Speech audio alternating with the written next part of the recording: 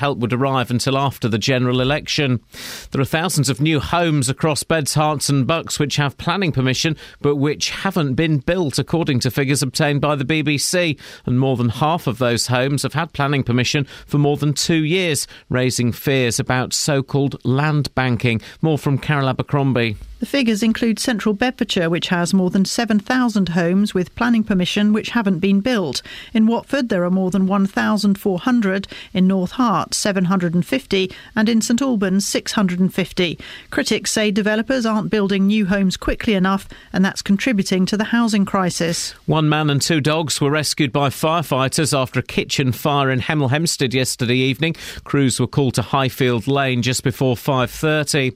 Officials in China have announced they're searching the western part of the country for the missing Malaysia Airlines jet, which disappeared 11 days ago with nearly 240 people on board. Beijing also says that checks on the backgrounds of all 154 Chinese passengers have revealed no links to terrorism. A woman was treated for the effects of breathing in smoke after a fire in a 4th-floor flat in Buckinghamshire last night. Firefighters were called to Chiltern Heights in White Lion Road in Little Chalfont just after 8 o'clock. The Rolling Stones will announce today if they will go ahead with their tour of Australia and New Zealand after the apparent suicide of Sir Mick Jagger's long-term girlfriend Lorenz Scott in New York. The concerts are due to begin in Perth tomorrow. In sport, Luton have lost their first league game for 6 months. Shot from Murtaugh, hits the bar and then put it to the back of the net. Woking have scored. It was a fantastic shot from Murtaugh. Giuseppe Sol has put the ball into the back of the net. With 3.5 minutes remaining, it's Luton 0, Woking 1. That goal ended the Hatters' unbeaten run of 27 conference games, but John Still's side are still 14 points clear. The weather, a chance of light rain and drizzle this morning, but brighter this afternoon, feeling cooler, maximum temperature 12 degrees Celsius, and you can get the latest news and sport online at bbc.co.uk/3 counties. BBC Three Counties Radio's big tour of Beds, Herts and Bucks. It's always been a lovely town. Inviting everyone to where you live. It's a welcoming town. I think if you moved here and didn't know anybody, you would settle in quite quickly. All this week, we're featuring Newport Pagnell. A lot of my family live here, so sometimes we go out with them in the pubs or to the restaurants and things. The big tour of Beds, Herts and Bucks. BBC Three Counties Radio. Morning, this is Iain Lee, BBC Three Counties Radio. Across Beds, Herts and Bucks. This is BBC Three Counties Radio. There's a lot of stuff in the show today, Catherine, isn't there? Yeah, loads. There's a lot of stuff, and I don't know if I could do it justice by summing it up. I just thought in a menu format, because your brain's a little bit in America. Oh yeah, we should give it a rest, and I'll just give you loads of stuff to say that you'd have to think about. Like reading and stuff. Yeah, reading and stuff. We could do. I'd quite like to know what's coming up. Would you? Yes. Ask Kath. I know what I'm doing. Okay. Ask Catherine. Kath, what's coming up in the show today? I'm glad you asked that. A worried mum's accusing Bedford Hospital of keeping her in the dark about her baby daughter's condition. We'll be speaking to Kirsty Abraham. She says none of the consultants there have been able to tell her what's making her 7-week-old so ill, and she can't understand why she's being made to wait a month for a scan to determine what's wrong. Her mother's instinct's kicking in, but the hospital's telling her that it's just following a procedure. What would you do? Oh. We're also going to be asking why planning permission's been given for thousands of new homes across Beds, Herts and Bucks, but no one's building them. Aren't we always hearing there's a housing shortage? So crack on. And as Watford considers banning chuggers working outside one particular parade of shops, I'm just wondering where the charities have got too cheeky. And you are literally just wondering that. Just wondering that. Just wondering it. If they're not chasing you on your lunch break, they're knocking at your front door. It's giving good causes a bad name. I hate charity. I love charity, but I hate being pursued. I tell you what I hate. The thing with chuggers, never make eye contact with them, never shake their hands. If you shake their hands, they won't let go. Never fall for the cheeky bants. They never just say, excuse me. They say, hey, gentleman there with a fantastic shirt. Hey, lovely girl with a great smile. How are you today? They say to me, hey, man, hey, Mr. TV man. And I say, I'm sorry, I don't like... you. I don't like... Say, I'm poor now. I'm not on TV. No, I say I don't like endangered animals. I don't like children that need... I tell them I don't like what it is they're banging on about. Even if it is children that need? Well, if it's children that need... I particularly don't like them anyway, so that's sorted. I tell them I'm not old enough. I'm like, sorry, I'm not over 18, sorry. You're nearly 30. I'm not nearly.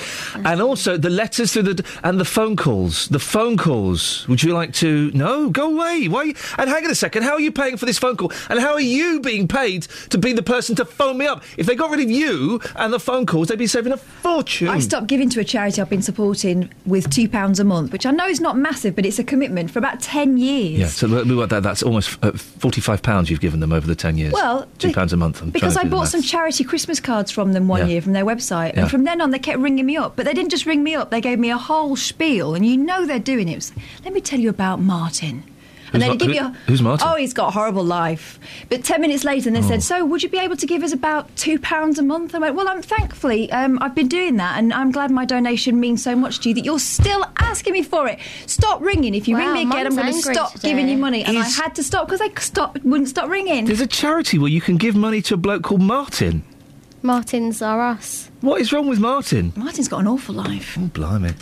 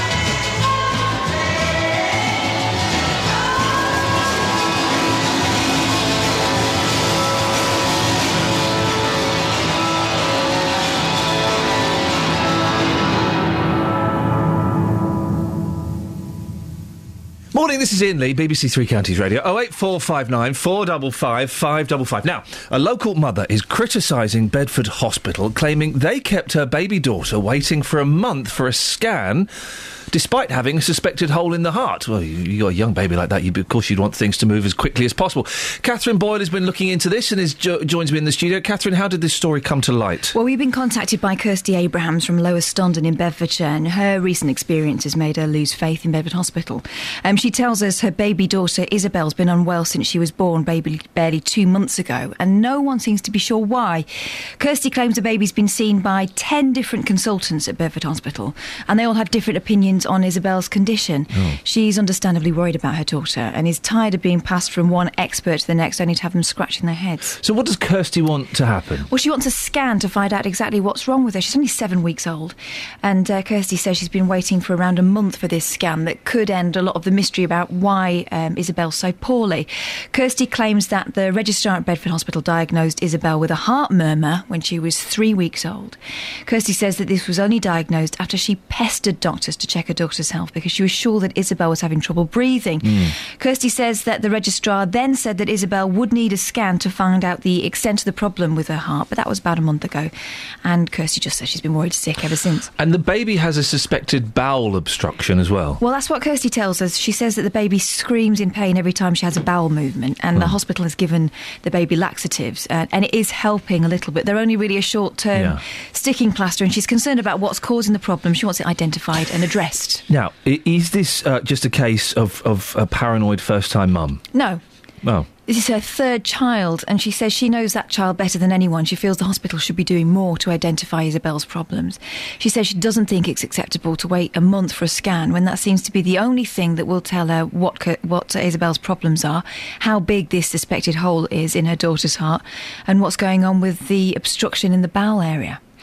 And Bedford Hospital, what do they say about this? We contacted them yesterday. We invited them to come on and talk to us about this. They've declined that, but they've sent us a statement through. They told us that baby Isabel had been seen by 3 consultants, which is a figure that's markedly different from the 10 that Kirsty's told us about. They also say that the baby was seen by a dietitian, and those people found that the baby didn't require urgent medical or surgical intervention, and she was well enough to be discharged from hospital on Friday, the 14th of March, so Friday just gone. We've also been given a quote from Dr. Rishi Arora, who's a consultant paediatrician at Bedford, and it goes like this. I appreciate that this must be a very anxious time for Ms Abrahams and her husband, but I'd like to assure them that we're providing all the necessary care and treatment that she needs at this time, including referrals to specialist unit. Ms Abrahams and her husband have been given open access to Riverbank unit where they can speak to a clinician directly.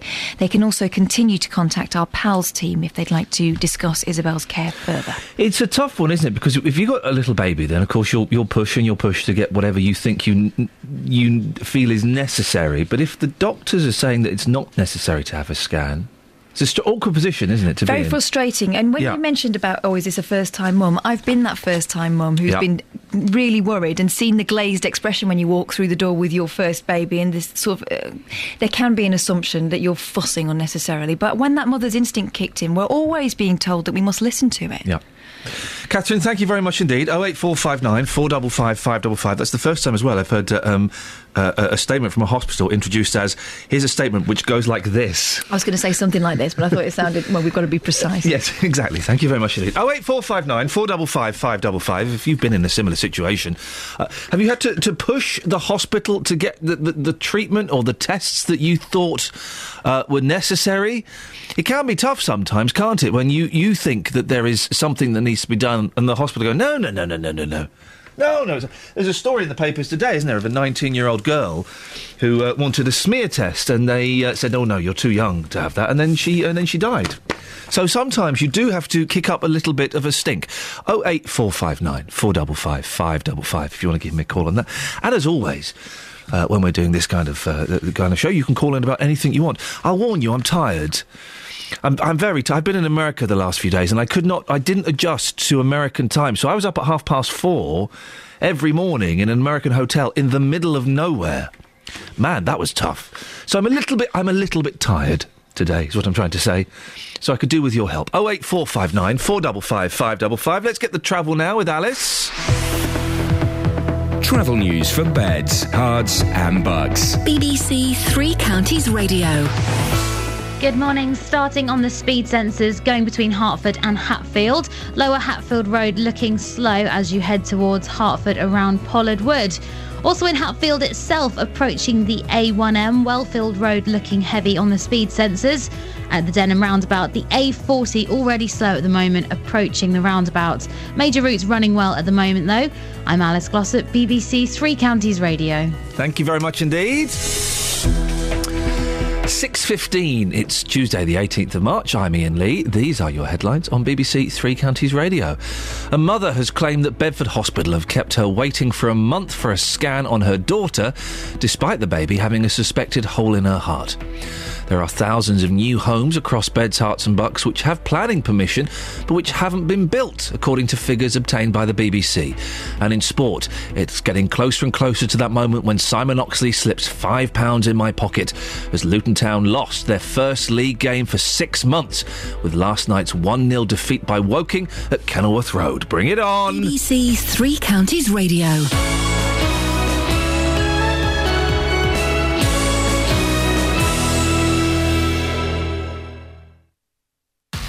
Every weekday morning. The shop didn't want to give me them back, so I went to the shop, paid them a fee to get my cylinders back. The JVS show fights for your rights and tackles your consumer problems. I went to speak to this company and I asked them what had happened. It took me absolutely ages to get through to anyone. If you need our help, email jvsshow@bbc.co.uk. After our last discussion about my cylinders, the governing body showed up at my house on the following day. And we could do the same for you. Thanks, Denise, and for the company for getting her cooker back up and running, here's your horn. The JVS show, weekday mornings from 9 on BBC Three Counties Radio.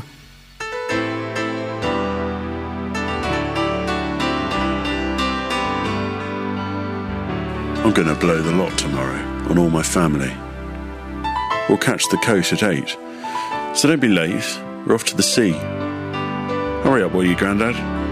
Come on, we're going down to Margate. And don't forget your buckets and spades, cozzies and all.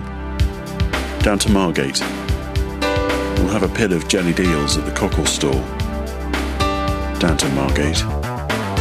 We'll go to the pier and we'll have a beer aside of the sea. You can keep the cost of Brava. I'm telling you, mate, I'd rather have a day down Margate with all my family. Standing in line, marking time, waiting for the welfare dime, 'cause they can't buy a job. The man in the silk suit hurries by as he catches the poor old lady's eyes. Just for fun, he says, get a job. That's just the way it is. Some things will never change. That's just the way it is. Ah, but don't you believe them?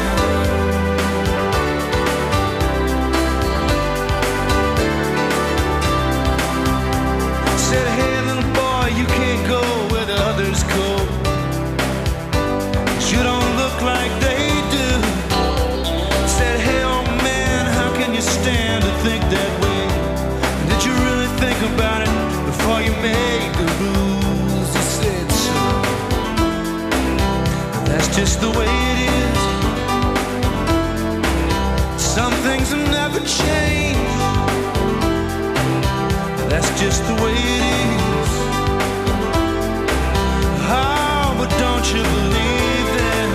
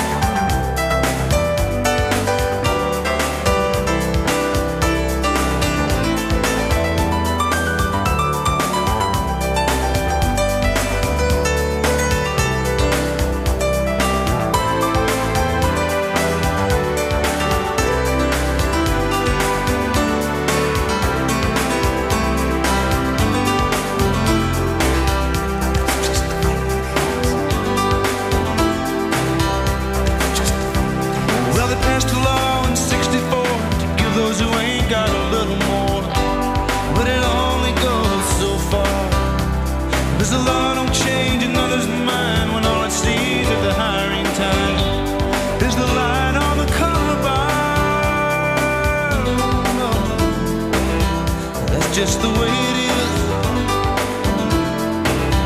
Some things will never change. That's just the way it is. That's just the way it is.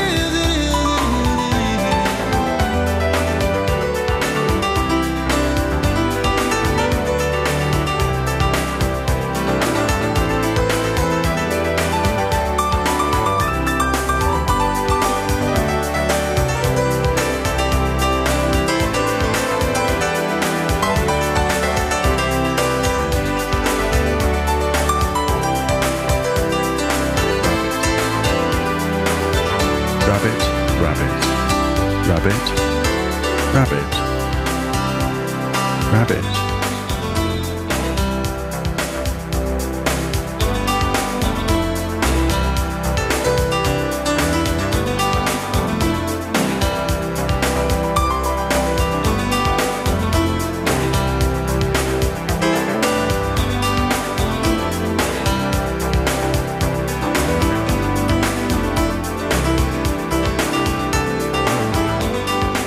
She won't stop talking. Why don't you give it a rest? Got more rabbit than Sainsbury's. It's time you got it off your chest. Across beds, hearts and bucks. This is Iain Lee. BBC Three Counties Radio. Now, there are thousands of new homes across Beds, Herts and Bucks which have planning permission but which haven't been built. That's according to figures obtained by the BBC. And more than half of those homes have had planning permission for more than 2 years, raising fears about so-called land banking. Well, in central Bedfordshire, more than 7,000 homes have permission but haven't been built. Well, later on in the programme, we'll be speaking to Councillor Nigel Young from that council, but now we can talk to Claire Asprey from the National Housing Federation. Morning, Claire. Land banking, what is it? Well, certainly there are different ways of land banking. Some organisations build up a land supply ahead of getting planning permission. And obviously there are times when you've got planning permission, usually the incentive then is to get on and build out that land because, you know, often people have been buying that land, you know, with debt payments and they're paying interest on the cost of that. So they do need to press on. There are lots of reasons why that might get held up, and we're very keen to see all the new homes that we need come forward. There's a desperate shortage in this country of new homes, and everyone will know locally housing is expensive, rent and to buy, and getting more expensive. We want to make sure that homes are brought forward to tackle that housing crisis. Central Bedfordshire, more than 7,000 homes have permission but haven't been built. Why would that be? Well, often it might be related to planning conditions, related to the kind of the planning permission, particularly for larger sites where there's quite a lot of infrastructure or other conditions that are involved. The government has encouraged those things to be sorted out quickly, and we welcome that in the autumn statement last year. However, there are also opportunities for developers to renegotiate some of those conditions, particularly around affordable housing, and we work with housing associations who are trying to bring that forward, so we were very keen to see that would be changed. We want to see that affordable housing delivered in those sites because we know it's desperately needed in the local area. And you're right, we're talking on this show, in this station, about the lack of housing and people desperate to find housing. It would appear that the councils aren't doing themselves many favours. Will the situation improve, Claire? Are you confident? Well, certainly we see signs that the market's picking up, and that encourages developers to bring more homes forward. I think there's a view that sometimes it's not always in their interests to bring all the houses forward at once because that does drop the price. And we want to make sure that the homes are coming forward because people need them now. We're really keen to see that happen. And, it's just ridiculous. And we want local people to have a say in that too because, local people can hold their councils to account, first of all, to give planning permissions because that's an issue anyway, and then to make sure those planning permissions are built out, and they can join the Yes to Homes campaign, yestohomes.co.uk, and have a say and, say to their councillors, we want to see new homes get planning permission and we want to see them built. Claire, I really appreciate your time this morning. Thank you very much indeed. Claire Asprey from the National Housing Federation. Here's a really mucky country and western song to excite you in the morning. She's very naughty, Billy Jo Spears. That big old moon is shining down. Tell me now, don't it remind you of a blanket on the ground? Remember back when love first found us? We'd go slipping out of town, and we'd love beneath the moonlight, on a blanket on the ground. I'll get the blanket from the bedroom, and we'll go walking once again to that spot down by the river where our sweet love first began.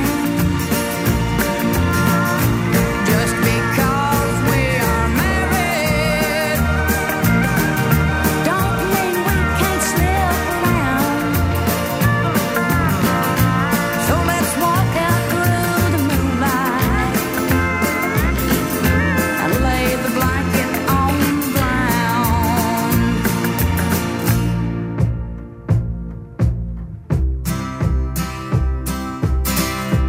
Oh, remember how excited we used to get when love was young. That old moon was our best buddy.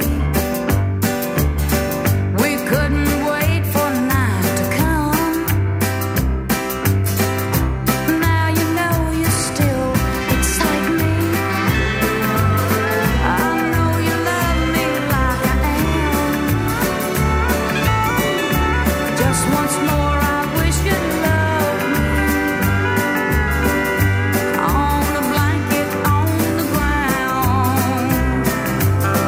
I'll get the blanket from the bedroom, and we'll go walking once again to that spot down by the river where our sweet love first began. Just because we are married don't mean we can't slip around. So let's walk out through the moonlight and lay the blanket on the ground.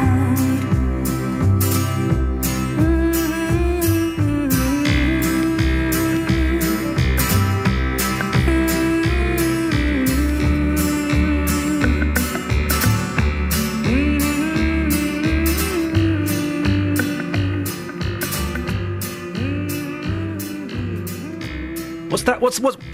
Doing, doing. What noise was that? There was a noise. What was that? Doing, doing. That's no instrument I've ever heard of.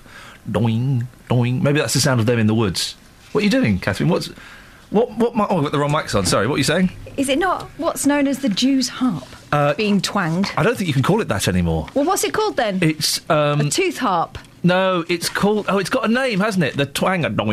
All right, a twanger. No, but no, it's got a proper name. And I don't... In this kind of crazy world... The platoon. I don't start the platoon. I got so much abuse over platoons, for goodness sakes. OK, well, this is the one time I'll use this phrase. What do we now call the Jew's harp? As it's probably politically incorrect. It's not that, Kelly, but thank you. There is a name for it. The twanger. Anyway, was it that? Might have been. Travel news for beds, cards and bugs. BBC Three Counties Radio. On the M1 southbound, we've got reports that one lane is blocked just after junction 11 for Dunstable after a lorry's broken down. Looking on the speed sensors, though, not showing any major delays at the moment.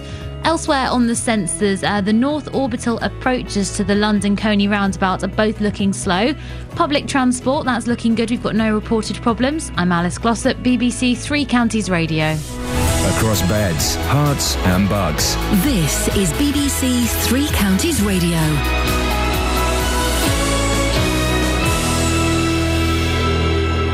It's 6:30, I'm Simon Oxley. A mother has claimed that Bedford Hospital have kept her waiting for a month for a scan on her daughter, despite the baby having a suspected hole in her heart. Families where both parents work and have children under 12 are to be offered further help with childcare. From the autumn of 2015, the government is to make available £2,000 of support per child each year. There are thousands of new homes across Beds, Herts and Bucks which have planning permission but which haven't been built, according to figures obtained by the BBC. And one man and two dogs were rescued by firefighters after a kitchen fire in Hemel Hempstead yesterday evening. Crews were called to Highfield Lane just before 5:30. Three Counties Sports. BBC Three Counties Radio.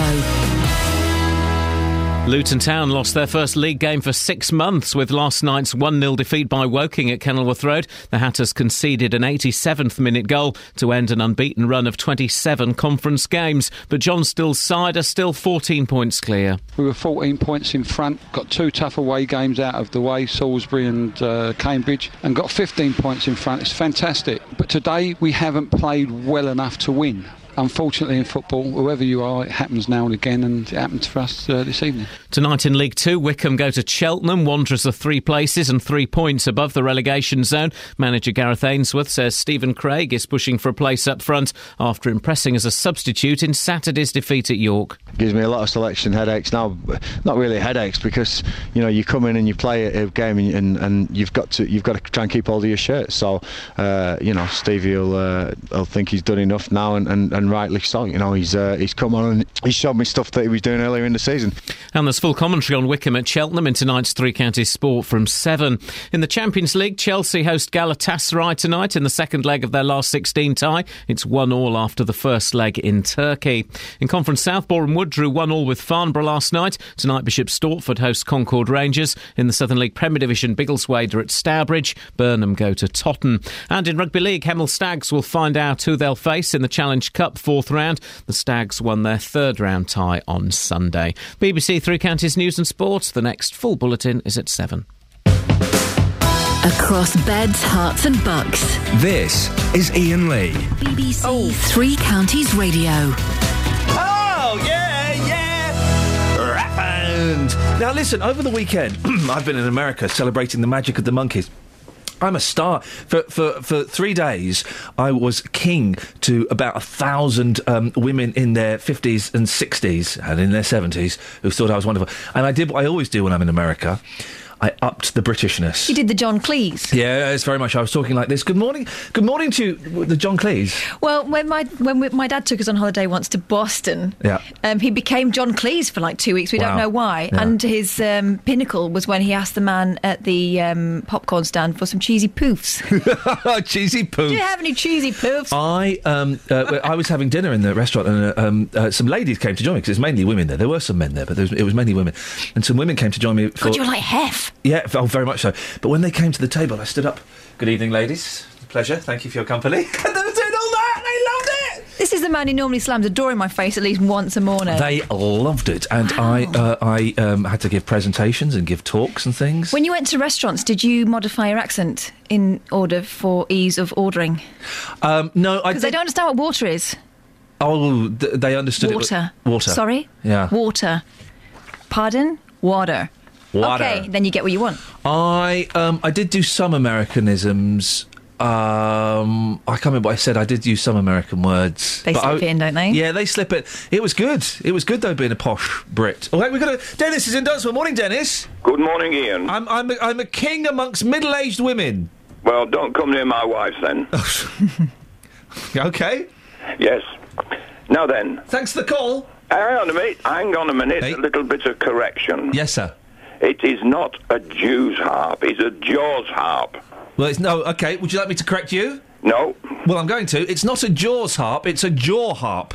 Well, all right.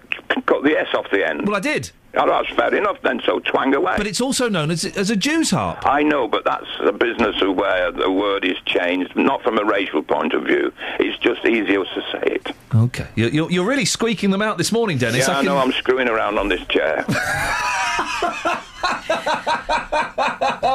I've not missed this in the slightest. I've really not missed any of this. Now, on the flight to America, I was going through my iPod, and I remembered The Divine Comedy. I love The Divine Comedy. Now, we've got a choice here. We've got a choice, Catherine, and you can choose. We could play something for the weekend, which was the hit. Yeah. Or we could play the theme tune to Father Ted. Oh, I love that one. Do you want that? Yeah. What's it called? Songs of Love. Kelly Betts, when you finished texting your mates, Divine Comedy, Songs of Love. Okay. Kind of like now. Oh, you want me to do it now? Yeah. All right, okay. Songs of Love. She's really fast. I know, what's... Hey, it'll be in before you know it. Well, I know it, and it's not in. Yeah, but before you know it. You already know it. Wowzers. It's before that. When we come back, we'll do the papers, and I need you to fill in some blanks for me. Right. What the hell is going on with this aeroplane? Oh, well, I can't fill in that blank. It's about 3,000 million miles long. I thought you knew where it was. I've missed this aeroplane story, and I saw bits of it when I was away, and it seems to be getting more... it's still not in, Kelly. It's getting more and more mysterious. Yeah. So I need you, Catherine, and if anybody else can call in with the aeroplane update, and also I'm kind of prepared to start listening to people's crazy theories, because they can't be any crazier than what's in the newspapers today. There is some crazy stuff in the papers about this. Yep, that it flew off at low level and it's probably parked somewhere. Do you park a plane? The co-pilot sent out a coded message when he said, all right then, good night. That's a code for we're being hijacked. And how many people have flight simulators at home? Well, lots of people have them on their computers. Right. 08459 455 5. Have you found it yet, Kelly? Yes. OK, well, 08459 455 555. We will talk about the aeroplane. We'll fill in the blanks, and I'm prepared to... I was kind of put off talking about this last week, because I thought, well, there are 200 people on this plane. But it's now got so bizarre, so odd, that I'm quite happy to talk about it and to take people's crazy theories about it as well. Did you see that Uri Geller's waded in? He reckons someone in authorities asked him to get involved. Yeah, of course they have. Yeah, of course they have. Have you found the song yet? Yes. Well, where is it? Wait. Oh, for goodness sakes.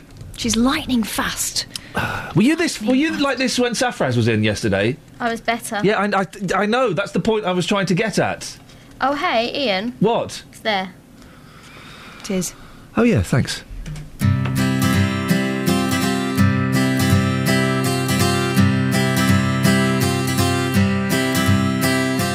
Pale, pubescent beasts roam through the streets and coffee shops. Their prey gather in herds with stiff knee-length skirts and white ankle socks. But while they search for a mate, my type hibernate in bedrooms above, composing their songs of love.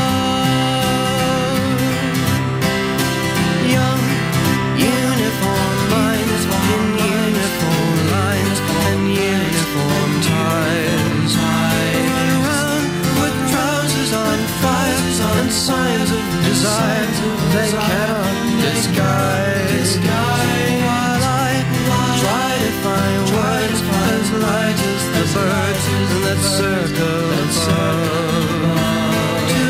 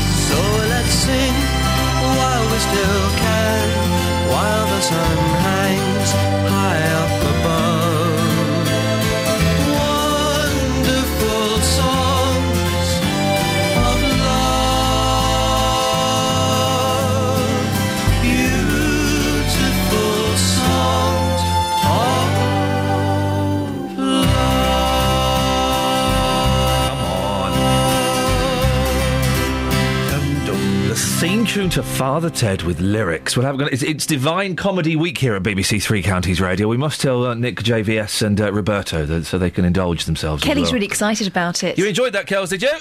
I don't understand why there were two rubbish songs playing at once. Oh. Oh. Whoa. Hey. Wow. Hey. I mean, why? Whoa. He's brilliant. Hey. Tomorrow we'll play another brilliant song from the Divine Comedy. I cannot wait. Thank you very much indeed. That hurts my soul a little bit. Yeah, she's a kid. She doesn't know nothing. I think the Divine Comedy is one of those bands that is a great test. If people dig it, they're a good person. If they don't dig it, then they're evil. Simple as. Now, She's put her finger up. Yeah. No, not that one. She's put her hand up. Oh, sorry. Yes, Kels. Just because I don't like that song Yep. doesn't mean I don't like the Divine Comedy. Okay. Would By the end of the Divine Comedy week, I might really like what do you reckon to this? Oh no, it's the same one. Hang on a second. You didn't like that. Oh no, that's Flashdance. Hang on. How about supposing tomorrow we played you a little bit of this? Would you like that? I see where they get their name from. Would you be up for some of this tomorrow? Sure. Hello. Tony Fisher.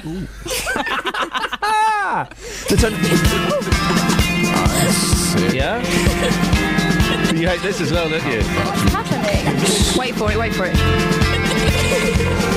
Don't be unkind. Can I I'd like to choose a song. No. Hey, So, Catherine, you've been looking through the papers. What have we got? I have. Furious parents. What? Furious parents have hit out at a primary school after children as young as 9 were played an audio clip from the infamous shower scene in Alfred Hitchcock's Psycho. Yeah. That one. What is that? That's the bit no one sings. Do the Psycho theme again. Do the Psycho theme again. One of the most famous pieces of music of all time. Catherine Boyle now performs, for your pleasure, the Psycho theme. That's the bit no one sings. That sounds quite joyous. That's the bit everyone sings, but there's all that going on underneath it. That's what makes it scary. So they played it to some kids and they got scared. One boy just listening to it. But one boy now can't go into the shower without taking his sword in. Yeah, parents who buy your son a sword, are you sure it's the music? I don't think it's a real sword, Catherine. Probably a plastic one. Oh. Can I say to the Daily Mail and the Sun, shame on you. Why? Shame on you this morning. Oh, yeah. Shame on you. Daily Mail more so, but the Sun as well. Shame on you. So this woman I've never heard of, Loren Scott, the girlfriend of Mick Jagger, she's probably killed herself because she was £10 million in debt. Probably hanged herself, yeah. OK, so the Sun have a tiny picture of Mick Jagger after hearing the news. The front page of the Daily Mail, moment Mick heard Loren was dead. It's the full front page. Now, they don't normally do a full front page. There'll normally be a banner advertising one of their ridiculous DVDs you can get if you can go into Smith's, or if you want to find out how to lose weight in 5 easy steps, go to the centre pages. The whole front page is a man in his 70s who's just found out his girlfriend's killed herself. And let's remember, this is not a couple. This is not like Posh and Bex who touted themselves out. They just were going out with each other and they happened to be photographed. I think it is disgusting. He's 70 years old. His girlfriend's just killed herself. Let's make the whole front page seconds after he's found out. Shame on you, Daily Mail. I think that is disgusting. 08459 455 555. You've got 20 seconds, Catherine. You're not going to use it very wisely, are you? You're down to 10. You know Country File? Yeah. You know that lady who said that she was fired off being too old? Yep. Julie Bradbury says she wasn't. Excellent stuff indeed. After the news and the travel and the weather, I want to talk about this aeroplane. I want to go through the stories in the papers about this aeroplane. Okay. You pulled a face then as if to say, jog on, Ian. Who knows? 08459 455 555. I'm prepared to take your theories on this, but I don't think it's too... I thought about it a lot last night and this morning. I don't think it's too insensitive to do this because it has now suddenly become so mysterious and so bizarre. 08459 455 555. Travel news for beds, cards and bugs. BBC Three Counties Radio. On the M1 southbound, the hard shoulder is closed just after junction 11 for Dunstable because a lorry's broken down. It's causing heavy traffic back to junction 12 for Flitwick. Also on the M25 anti-clockwise, things are heavy going between junction 21 for the M1 and 20 for Kings Langley. On the speed sensors, the A1M southbound slow going around junction 7 for Stevenage, and in Harpenden the St Albans Road is slow approaching the station and just up towards the Station Road. Public transport has no reported problems. I'm Alice Glossop, BBC Three Counties Radio. Thank you, Alice. 6:46, it's Tuesday the 18th of March. I'm Iain Lee. These are your headlines on BBC Three Counties Radio. A mother has claimed that Bedford Hospital have kept her waiting for a month for a scan on her daughter, despite the baby having a suspected hole in her heart. There are thousands of new homes across Beds, Herts and Bucks which have planning permission but which haven't been built. That's according to figures obtained by the BBC. And in sport, Luton Town lost their first league game for 6 months with last night's 1-0 defeat by Woking at Kenilworth Road. Let's get the weather now. Here's Elizabeth Rizzini. Beds, Herts and Bucks weather. BBC Three Counties Radio. Hello, a very good morning to you. Well, it's a bit of a cloudy start to the day for most of us, but there will be a bit of brightness around this morning. We're starting the day off between 6 and 8 degrees Celsius, so it's not particularly chilly. Most places are going to stay dry, but there will be the risk of perhaps seeing 1 or 2 light showers just through the late morning and into the first part of the afternoon, but it's only a risk really, and I think most places will be dry, but rather cloudy today. Some spells of sunshine emerging again into the afternoon, and the westerly wind picking up as well. It'll feel quite brisk, I think, a bit later on. Top temperatures not as high as they have been, unfortunately, only up to around 12 or 13 degrees. Maybe we'll get up to 14 somewhere. That is 57 in Fahrenheit. And then for this evening and overnight, it will be dry, quite cloudy. Again, temperatures down to between 6 and 8 degrees. So reasonably mild start to the day tomorrow. Tomorrow we're actually back into the milder air. So it's quite likely that somewhere, perhaps sort of eastern areas of Hertfordshire, we may well get up to 18 or even 19 degrees Celsius tomorrow. There will be lots of sunshine around, and again a fairly stiff westerly breeze once more. We can expect to see some outbreaks of rain though by the time we get to Thursday afternoon. That's the forecast. If you've missed any of the programmes from the last week, you've missed things like this. What could I do? I started to scream, of course. I didn't even have time to give my last hug, you know. But there is a way you can hear it all again. You're listening to a special programme on BBC Three Counties Radio looking at the incredible story of St Albans woman Philomena Lee. Go to bbc.co.uk/Three Counties and click on Listen Again. All of our programmes are available for 7 days, allowing you to listen to what you missed. bbc.co.uk across Beds, Herts and Bucks. This is Iain Lee. BBC Three Counties Radio. Oops. Right. We'll talk about the aeroplane in... Well, hang on. Justin. Morning, boss. Nice to speak to you, mate. And you. Have you been following this missing aeroplane story? Yes, I have, but some of the conspiracy theories are getting slightly boring now down the pub. Well, are they? Because the thing is, it's so ridiculous and bizarre and strange that I'm quite prepared to listen to the conspiracy theories now. It'll be fascinating. 08459 455 555 is the telephone number. I'm prepared to listen to any theory you may have. That's not why we've got you on, though, Justin, is it? No, not at all. Chuggers today. Yeah, you're not a fan of these chuggers. Charity collectors on a high street. Flippin' heck, no. Why do you hate them so much? Because they're just so slimy. They're so sleazy. If they touch your hand to shake it, they won't let go of you.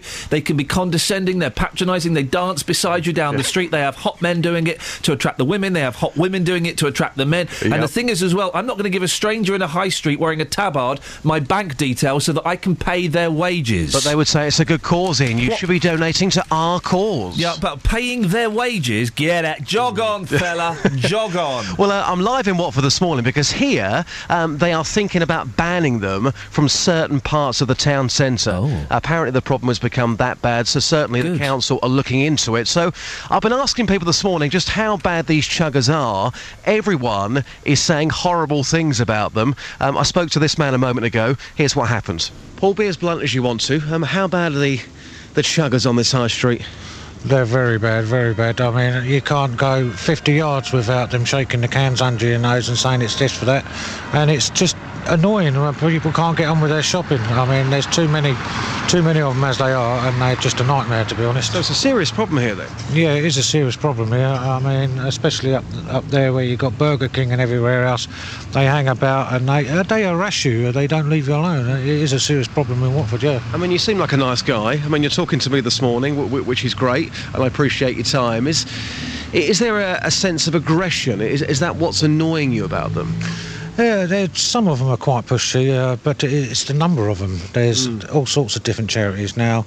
I give for charity in my wages every month, and when you tell them this, they don't take no for an answer, and they do harass you, and it's just a nightmare, really. So there you go. Paul's saying it's a nightmare. Later, Ian, you're going to be talking to Peter Maple. He's a director of a charity fundraising course, but they're absolutely everywhere. Every high street you go to, they're there with their clipboards trying to sign you up. But here in Watford, the problem has become so bad, they're thinking about putting them in a certain part of the town or banning them altogether. Good. Get rid of them. Justin, speak to you later on. 08459 455 555 if you want to have your say on that. Now, this aeroplane, Catherine, I missed a lot of it this weekend. I was in America. I was in a hotel in the middle of nowhere in New Jersey, and I caught little glimpses of it on television. I was chatting to some people, and I saw the plane came up, and I went and had a look at it.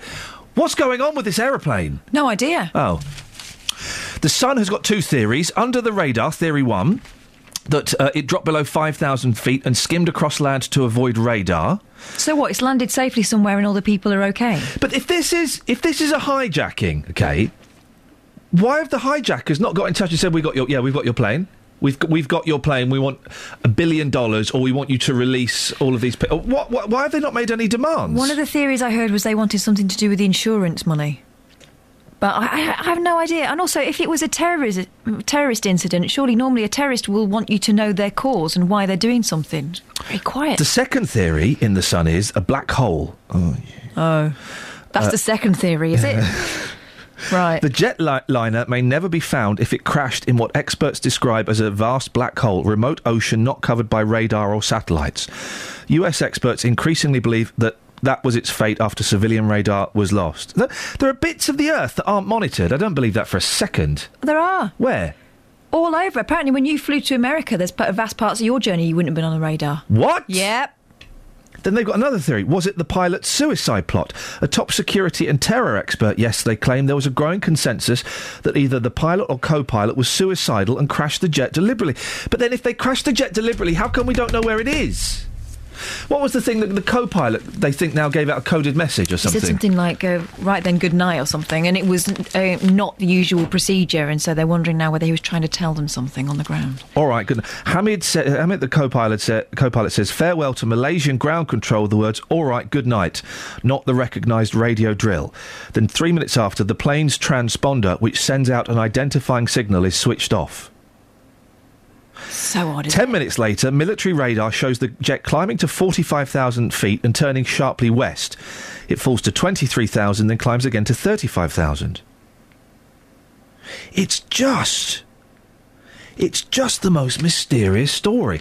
And there are a lot of people out there playing the game. Oh, it's a bit like Lost. Well, it's not like Lost. They won't have landed on an island with a smoke monster that travels through time. But I can't get my head around it. 08459 455 555. Call in with... Justin says he's bored of the conspiracy theories. I'm a few days behind this. I've not heard any of the conspiracy theories. I'm prepared to hear them all, please. What have you got there? Something else in the paper. Paul O'Grady saying that he spent £8,000 on cancer treatment for his dog. Oh. His last dog, Buster, died of cancer, so when vets told Paul O'Grady that his pet Olga was suffering the same condition and only had 18 months, he decided he'd do all he could to save her. Ignoring advice to have her put down, the chat show host and Lily Savage star is paying £8,000 for the care and terror to undergo intense chemo and surgery. I'm not a pet person. No. £8,000 seems like a lot of money. I'd do it. I'd do it for my cat. I'd do it for the cat. Although, surely he's got pet insurance. My cat got very, very ill a few years ago, and she just stopped eating. Wouldn't eat for like 2 months. It was really weird. But by a coincidence, a coinky-doink, I got pet insurance like 3 months before she got ill, and the bill came to around £4,000, and I think I had to pay £350. But I would have paid that £4,000. I would have paid that quite happily. I guess it depends on how much of a companion you've got. Yeah. A close family member of mine's just lost their dog, and it was really, really, she's really cut up about it because it was kind of her baby, because she's not married, she hasn't got any children. She saw that dog through thick and thin, and they kind of start off as your child and end up being older than you all of a sudden. And that poor dog ended up on it had wheels and everything. Oh, I love dogs on wheels. Oh my goodness, she really nursed that dog through an awful lot, and it was terribly tragic to see what happened at the end. The rabbit, I wouldn't spend $4,000 on, because the rabbit lives outside. I don't. What if you only had a rabbit and you didn't have Velvet? I wouldn't spend $4,000 on the rabbit. Rabbit's worth less than a cat. Well, I could buy another one for £25. But the Velvet, I've had Velvet for 13 years. 13 years. She's 15 this year. I've had her for 13 years, and she's seen me through so much. And she is part of the family. It's the level of companionship, isn't it?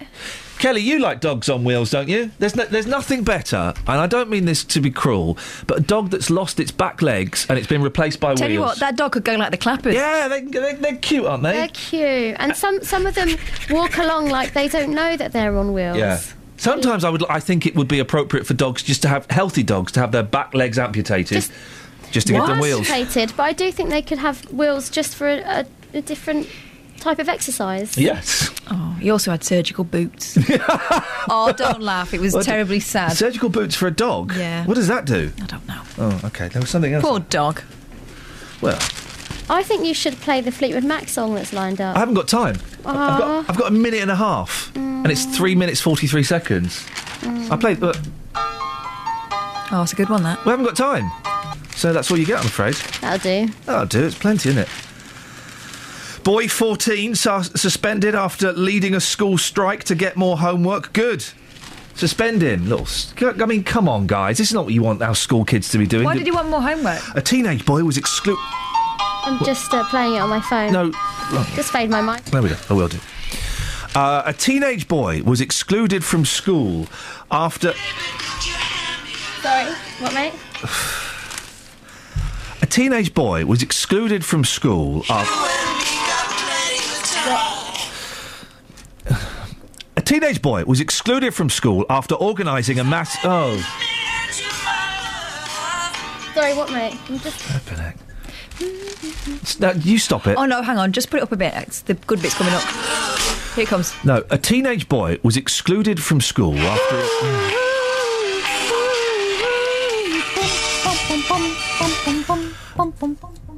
A teenage boy was excluded from school after organising a mass walk... Oh, for goodness sakes! What, mate? Try to do the story about the SWAT. Leave me alone. I'm playing my own disco. Leave me alone. I'm trying to do the story about this kid that wants more homework. Aaron Parfitt.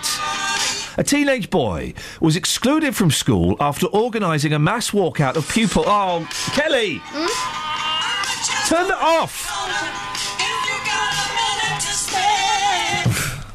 Good one, though, isn't it? A teenage boy was excluded from... Oh, nuts. Travel news for beds, cards and bugs. BBC Three Counties Radio. On the M1 southbound, the hard shoulder is closed just after junction 11 for Dunstable because a lorry's broken down. Looking heavy on the sensors back to junction 12 for Flitwick. On the M25 anti-clockwise, there are queues between junction 21 for the M1 and 20 for Kings Langley. Also heavy between 17 for Maple Cross and 16 for the M40. In Cheshunt on the speed sensors, the A10 southbound building up between Turnfold and the M25 junction for Enfield. Public transport has no reported problems. I'm Alice Glossop, BBC Three Counties Radio. Thank you, Alice. Scott's tweeted me, there's a dog on wheels that lives by Uxbridge Canal. He's fine until he goes on the grass verge and then he gets stuck. True story. More of your calls and texts after the latest news with Simon Oxley. Local and vocal across beds, hearts and bucks. This is BBC Three Counties Radio.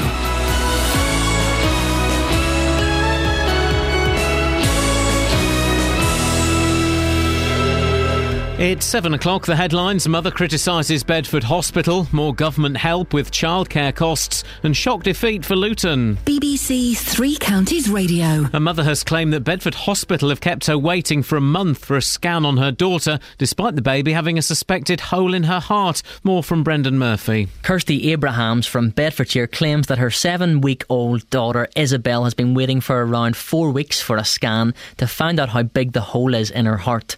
Ms Abrahams Abrahams claims that Isabel has been seen by 10 different consultants at Bedford Hospital who've all given her conflicting information about her child's condition. In a statement, Bedford Hospital said Ms Abrahams and her husband have been given open access to Riverbank Unit where they can speak to a clinician directly.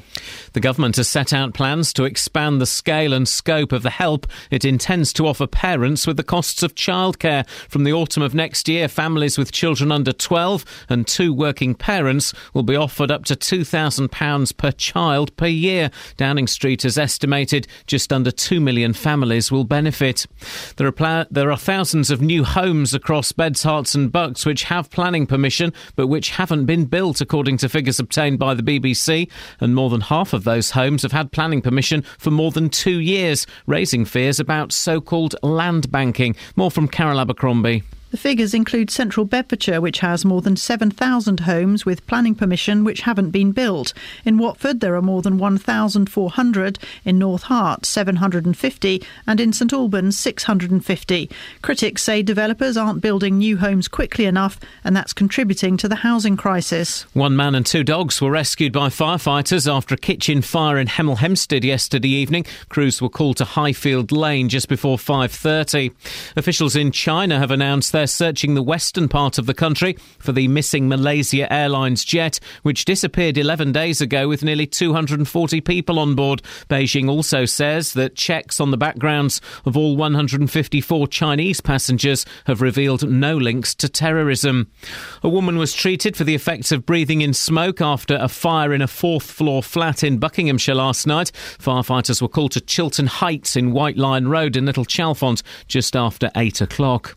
The Rolling Stones have cancelled the first concert on their tour of Australia after the apparent suicide of Sir Mick Jagger's long-term girlfriend Lorenz Scott in New York. The concert was due to take place in Perth tomorrow. In sport, Luton Town have lost their first league game for 6 months. Shot from Murtaugh, hits the bar and then put it to the back of the net. Woking have scored. It was a fantastic shot from Murtaugh. Giuseppe Sol has put the ball into the back of the net. With 3.5 minutes remaining, it's Luton 0, Woking 1. That goal ended the Hatters' unbeaten run of 27 conference games, but John Still's side are still 14 points clear. The weather, a chance of light rain and drizzle this morning, but brighter this afternoon, feeling cooler, maximum temperature 12 degrees Celsius, and you can get the latest news and sport online at bbc.co.uk/3 counties.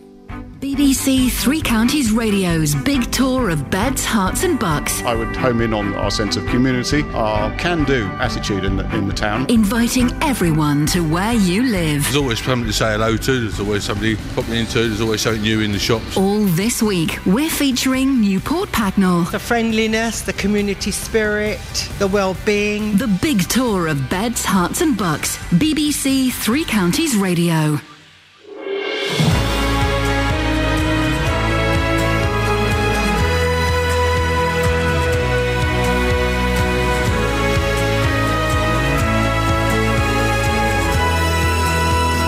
This is Iain Lee, BBC Three Counties Radio. I'm back.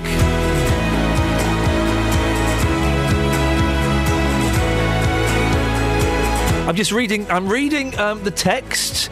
It's thank you very much, Jez Ruth and Paul in High Wycombe. It's a little bit, if I were to read it, it'll be patting myself on the back a little bit too much, so I won't read it out, but the sentiment is appreciated. Thank you very much indeed. Right, what's happening on the show? Let me tell you. A worried mum is accusing Bedford Hospital of keeping her in the dark about her baby daughter's condition. Kirsty Abraham says none of the consultants there have been able to tell her what's making her 7-week-old so ill. We'll find out more in a bit. We'll also be asking why planning permission has been given for thousands of new homes across Beds, Herts and Bucks, but no one's building them. And as Watford considers banning chuggers working outside one particular parade of shops, have charities got too cheeky? If they're not chasing you on their lunch break, they're knocking at your door late at night, they're phoning you up, they're sending you loads of post. Don't they just need to calm down a little bit? And I've missed all of this missing Malaysian airline stuff over the weekend. I've got back and the world's gone crazy. I'm prepared to hear your ridiculous theories this morning on what on earth has happened to that aeroplane. Facebook.com/BBC3CR. You can send me a text, 81333, start your text 3CR, or you can give me a call, 08459 455 555. Across beds, hearts and bucks. This is BBC Three Counties Radio. So, chuggers. Watford is looking to get rid of chuggers in certain areas. Simon's from Sandy. Morning, Simon. Good morning, Ian. Are you a fan of chuggers? No, they're very annoying, aren't they? I can't believe it. I mean, obviously people must give them their details, but I can't think of anybody who would. No, I can't believe that you just give your bank details to a stranger in the street that you don't really know. That's just daft. What's your experience with them? Well, I was at the weekend. It's not... It's such a form of chugging. I walked into a certain store and they asked for a donation as soon as I got my foot in the door. Oh. A donation for what kind of charity? Something to do with some sort of cancer charity it was. Right, OK. Yeah, I'm not going to name the store unless you don't want me to, but very surprised I didn't even start my shopping and I was asked for a bucket waved at me and would you like to give... You know, I find that surprising. See, I don't mind if there's someone stood there with a bucket outside. Here's something, fact fans. You're not allowed to shake the buckets anymore. There's a law that says you can't shake the buckets or those little pots. But if someone stood there with a little pot or a bucket, fair enough, because you could chuck in a few coppers or whatever you fancy. But when they come up to you and say, "Hello, sir, you're having a good day today. Can we get your bank details?" Let me tell you about Martin. Martin leads a very sad life, and then they ask for your details. That seems ridiculous. It does a little bit, yeah. I also got another one in another store, and I'd got my products, I went to the checkout, and I got asked if I wanted to make a donation at the till there. Oh. No, we'll have none of that. Simon, thank you for that. We'll have none of that, please. Also, when I order a pizza from a certain company, I won't say their name, but it's based on it's based on Domino's. Oh. Yeah. If you order it online, would you like to round up the change and donate it to some... No? I'd like my change. I'd like my money, please. I'm ordering a pizza. I'm not feeling particularly charitable. I'm feeling lonely and miserable. That's why I'm ordering a pizza. When is a good time to catch you? For what? For money. No, never, Kelly. Or Quado. You owe me. That's not for on-air purposes. 08459 455 555. Now, we've been contacted by a Bedfordshire mum who's worried about the length of time it's taking Bedford Hospital to help her sick baby. Kirsty Abrahams is desperately concerned about 7-week-old Isabel, but no one at Bedford has been able to tell her what's wrong. Kirsty joins me on the line now. Morning, Kirsty. Morning. When did you notice something was wrong with your baby? From day one, basically. How did you know? Well, from less than 12 hours old, her poo wasn't right. It was more like rabbit droppings poo, which isn't normal. Having 2 previous children, I know what's normal and what's not. You're looking for, without going into too much detail, you're looking for a kind of thick Marmite, aren't you? Yeah. When it starts, I know. Sorry, guys, but us parents know what we're talking about. So that would have been your first concern. Yeah. And when did you take her back to the... Was this when you were still in the hospital? Yeah, this was before I was discharged with her. And what did the doctors say? My midwife that was looking after me said that she was fine, just to keep an eye on it, and to go home, basically. We went back 2 days later because I had to go and get an anti-D injection. And we mentioned it again, but a student midwife then told us, no, she was fine. If it carried on, go to a GP. Sorry. So that's what we did. We went to the GP and he prescribed lactulose, which she was on for a week, maybe 2. Didn't work. Then he gave us something stronger, which really isn't meant for a baby, Movicol. That didn't work. So then we decided to just take her down to A&E. And they sent her straight to Riverbank Ward. The hospitals asked you to change Isabel's diet, is that right? Yeah, they believe it to be a milk intolerance. Right. But after speaking to a dietitian, she's sort of advised us that she doesn't believe it's a milk allergy, but give them the benefit of the doubt and continue with the food for another couple of weeks. But, it's made no difference at all. Right. The way she's pooing. She's struggling to poo. She won't poo without a suppository. Gosh. We have to use them. She's screaming in pain. I bet she is. I don't know if you can tell I sound tired. Yeah, I've been up all night. You're sounding very good, all things considered. Yeah. Now, and you want Bedford Hospital to give Isabel a scan? Yes. What do you think that will achieve? I don't know. All I want is for them to do a scan or some sort of scan just to prove that there is nothing there. That's all I wanted. But they're refusing to... Well, they have refused to do it.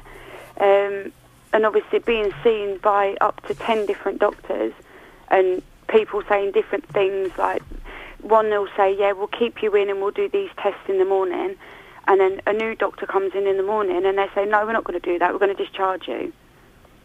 We're just confused with it all and no one seems to want to take charge. Bedford Hospital didn't want to come on today, but they've sent us a statement and they've told us kind of their side of the story, and they insist that they're providing all the care and treatment that Isabel needs, including referral to specialist units. And you've also got open access to the Riverbank unit. Is that right? Yeah, that's where we go to. Now, you laughed when I said that. Why? Well, they say obviously being referred to specialists. We've actually already been to Adam Brooks.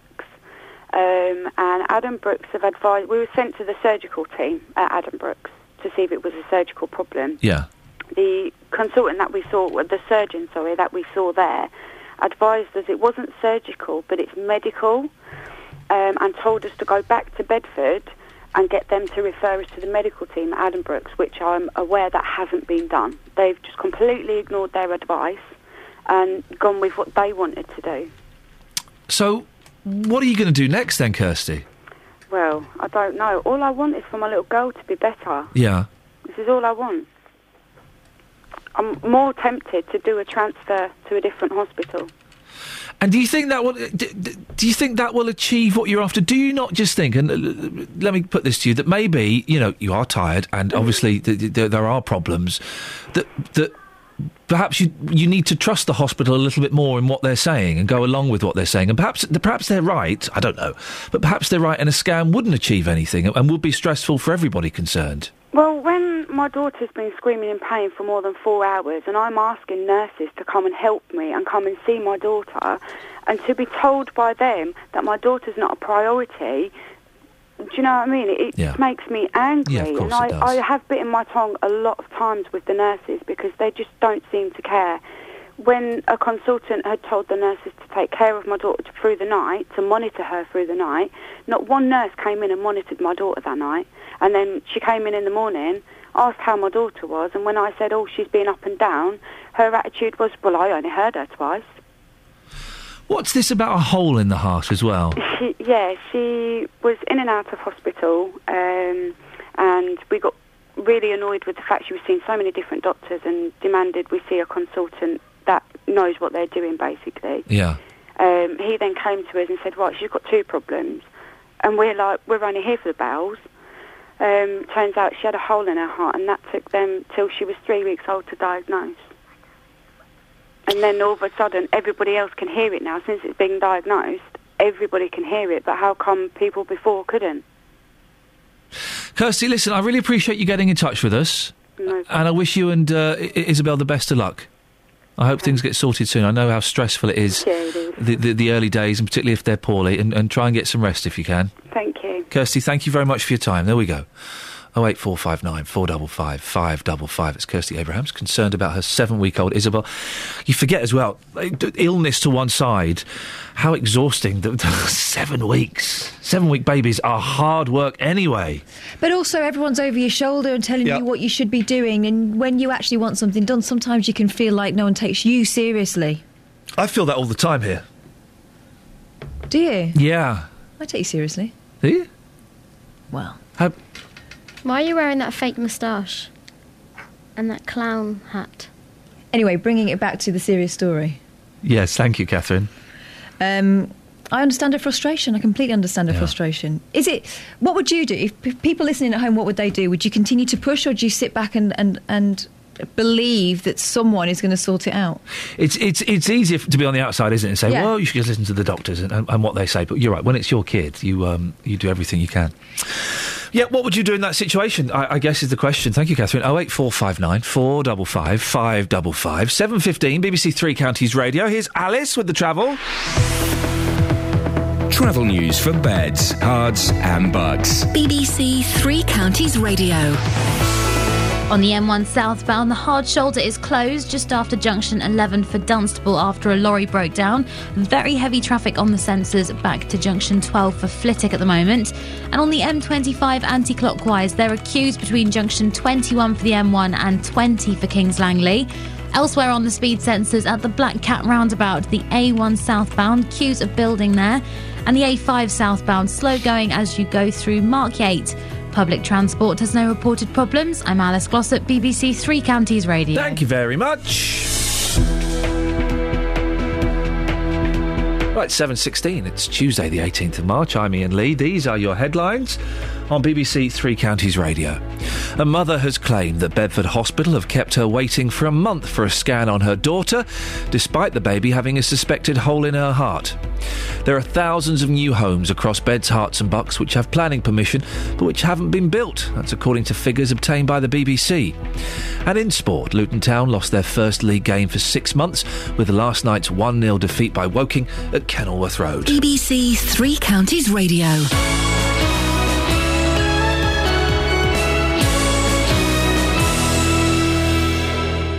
Every weekday morning from 9. Good morning, welcome to the JVS show. Your local stories. Have you had to rebuild your life after being a victim of crime? Do you think it's inhumane to keep people in prison for life? Do you think that immigration needs to stop? Your local life. Why do 70% of this country feel immigration is wrong? We've actually got an open doors policy. I am just so angry listening to some of them people. What the government are doing, they'll start introducing American-type sentencing, like 200 years in prison. The JVS show. British people are not xenophobic. Weekday mornings from 9 on BBC Three Counties Radio. Across Beds, Herts and Bucks. This is Iain Lee. BBC Three Counties Radio. We've just had the best text ever. Or is it an email? Is it a text or an email? Email. It's the best email ever. And we can open this up, because I know that people will be doing a similar thing. Aidan in Luton. Dear Iain, every morning when I feed my cats, I sing, "Feeding the cats, feeding the cats," to the tune of Breaking the Law by Judas Priest. I thought I'd share that with you and the listeners, seeing as we're talking about pets. That's brilliant. I do things like that. I'm trying to think what songs I sing that are nonsense. 08459 455 555 is the phone number. Songs you sing. Is it just to do with pets, or can we run this out? I've got a wiping song that I sing to my little girls. Go on. Here we go. Wiping what? Oh no. Lean over, let me wipe your... I'm only doing this 'cause I am your mum. It's a charm. They're straight over. And at what... just... Okay. When do I stop singing that? When do we stop? Because I have to, wipe. When do we stop doing that for them? When they go to school, I think. I had to give my daughter lessons in doing that. Wow. Songs that you sing when you're doing chores, please. 08459 455 555 is the phone number. Now, thousands of new homes across Beds, Herts and Bucks which have got planning permission but which haven't been built. That's according to figures obtained by the BBC. And more than half of those homes have had planning permission for more than 2 years, raising fears about so-called land banking. Well, in central Bedfordshire, more than 7,000 homes have permission but haven't been built. Joined now by Central Bedfordshire Councillor Nigel Young. Morning, Nigel. Why have you got such a backlog of homes waiting to be built? Well, hello. Good morning, Ian. Welcome back. Thank you. We have got a backlog of 7,000 homes, but it's focused on a couple of areas. The biggest one is at the Wixhams in Bedford, near Bedford, where the landowner has started building on the Bedford side, but hasn't yet started building on our side.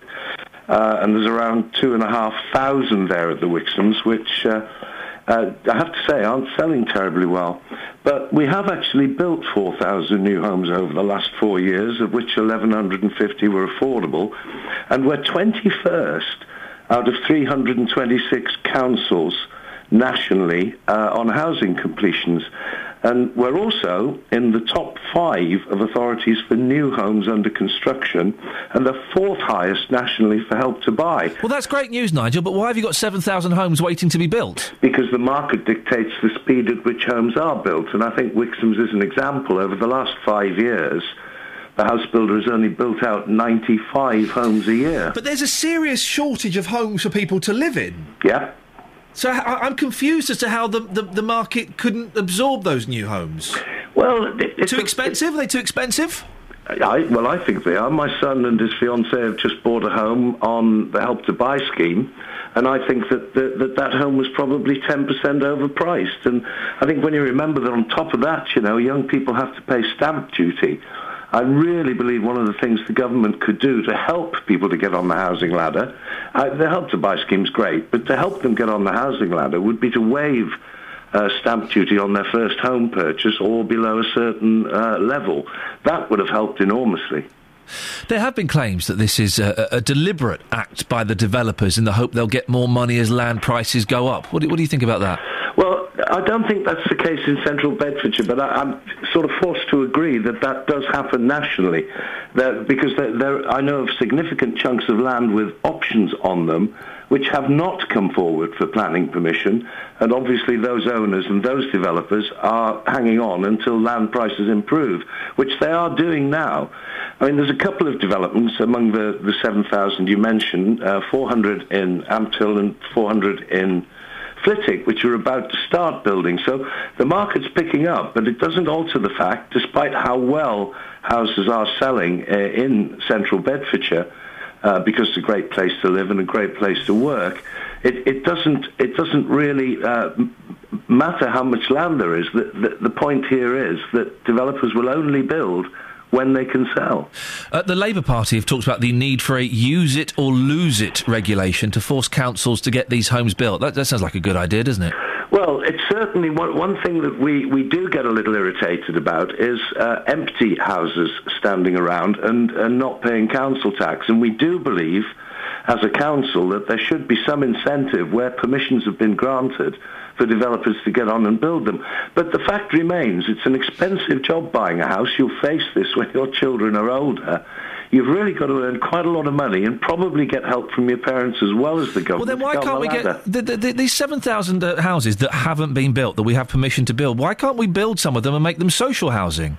Well, we have, as I said earlier, built 4,000 homes, 1,000 a year. But there are 7,000. There are 7,000 plots that have permission to build housing on. You're talking about how difficult it is for young people to buy housing. So why don't we use some of that 7,000 to make more social housing?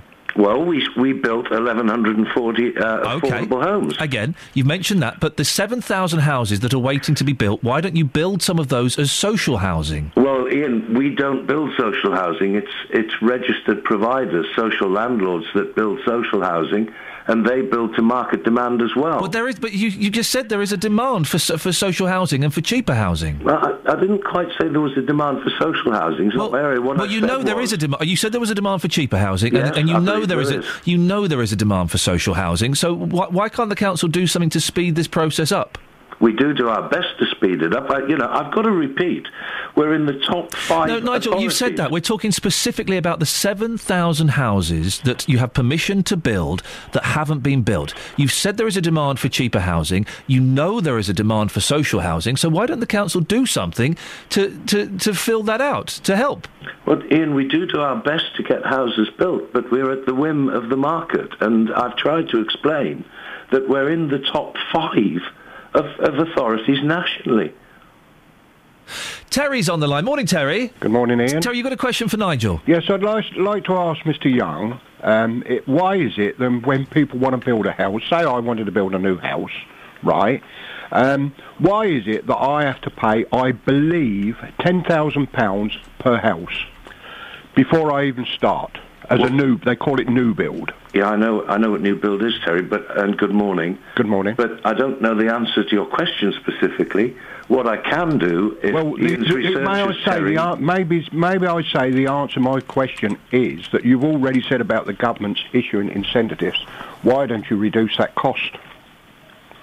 Terry, I don't know the answer to your question. I'm sorry that I don't, but I was going to say, If Ian Lee's researchers can get your number, I'll get the answer for you this morning, and I'll call you back myself and tell you. All right. Beautiful. OK, we'll do that. Terry, thank you very much. Nigel, thank you very much. Always good to have you on. That's Central Bedfordshire Councillor Nigel Young. If you're looking for social housing, if you're looking for cheaper housing, 7,000 homes have permission to be built in Central Bedfordshire, but they haven't been.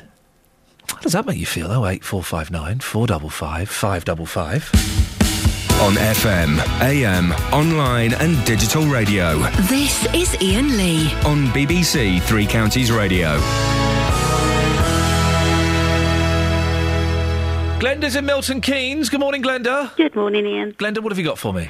Baby Isabel. Oh, yes, we were just talking to her mum, Kirsty, weren't we? Yes. It sounds like to me that she's got Hirschsprung's disease. She's got what? Hirschsprung's disease. Hirschsprung's? What's Hirschsprung's? It's a bowel condition. Oh. That babies are born with. Yeah. 1 in every 5,000, so not many, very, very rare. Most paediatricians, most GPs don't know anything about it. Ah. How do you know so much about it? My son was born with it 16 years ago. OK, and so what exactly does it do? It means you have rabbit poo? You don't have any poo. Oh. You know the nice black stuff that you wait for? Yes. That doesn't happen. Oh. They get very, very poorly. You don't get the golden stuff a little bit later on? No, you get nothing. Oh. They haven't got the nerves in the bowel to push the poo along. Oh, my goodness. So it just stays put. And I hope you're enjoying your breakfast at home, guys. It's a horrible disease. No, it sounds horrible. Is it what can be done? Well, most babies die from it. Oh, my gosh. It is very, very serious. Yeah. What the paediatricians do, and if you get a brilliant surgeon, they cut the bad bit out. Right. Babies have a stoma bag for a while, then rejoin the bad bit up. Yeah. My son's still got a stoma, and he has to have his bowel washed out every evening. It takes an hour. Wow. If he didn't have that done, he would be dead. But baby Isabel, she is, and again, apologies if you're having your breakfast, particularly Cocoa Pops. Baby Isabel, she is there is some poo coming out, some fecal matter. Yeah, it's those first poos that you have to worry about. Right. She's got a distended tummy, doesn't really like eating, sick a lot, floppy, just disinterested. Oh dear. She needs a biopsy because with the ganglion cells that are missing, you get gaps. It can be one side of the colon and not the other side. So you know how a worm or a caterpillar moves? Yeah. That's how the bowel works and pushes the poos through. Oh. Glenda, listen, I appreciate your call. Thank you very much indeed. A lot of poo talk at 27 minutes past 7 in the morning, but I think we can handle this. We're all grown up, aren't we? Aren't we? Stop sniggering in the back. 08459 455 555 is the phone number. I'm also keen this morning to get your theories on what on earth has happened to this aeroplane. I missed the Malaysian aeroplane when I was away. Courtney Love thinks she's found it. This is true. Courtney Love has posted on the internet a picture of the sea, right, with some shadows on it, and she's drawn arrows that says oil, ? Plane, ? Yeah, they should definitely get on that, shouldn't they? But this is how crazy it's got.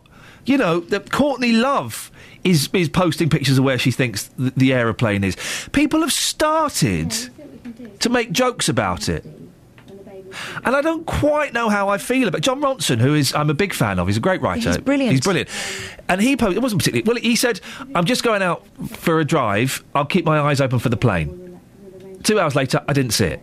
Now, it's not it's not a particularly big gag, but you kind of think, wow, this has reached a point now where people are openly and publicly sort of making slightly light of the fact that 200 people have gone missing.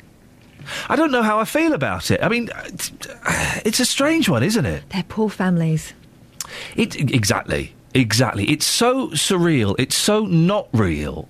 I think that's why people are being a bit more relaxed in their humour about it, because it's just so fantastical. Even Uri Geller's waded in. Oh, for goodness sakes, Uri. Is there really nothing he wouldn't do to get on the papers? It's just so awful. 08459 455 555. Your thoughts on it? What do you think has happened? I mean, and the only reason I'm asking for your thoughts and your conspiracy theories, I don't really like conspiracy theories, but the newspapers are doing them. The newspapers are just plucking things out of the air and running with them.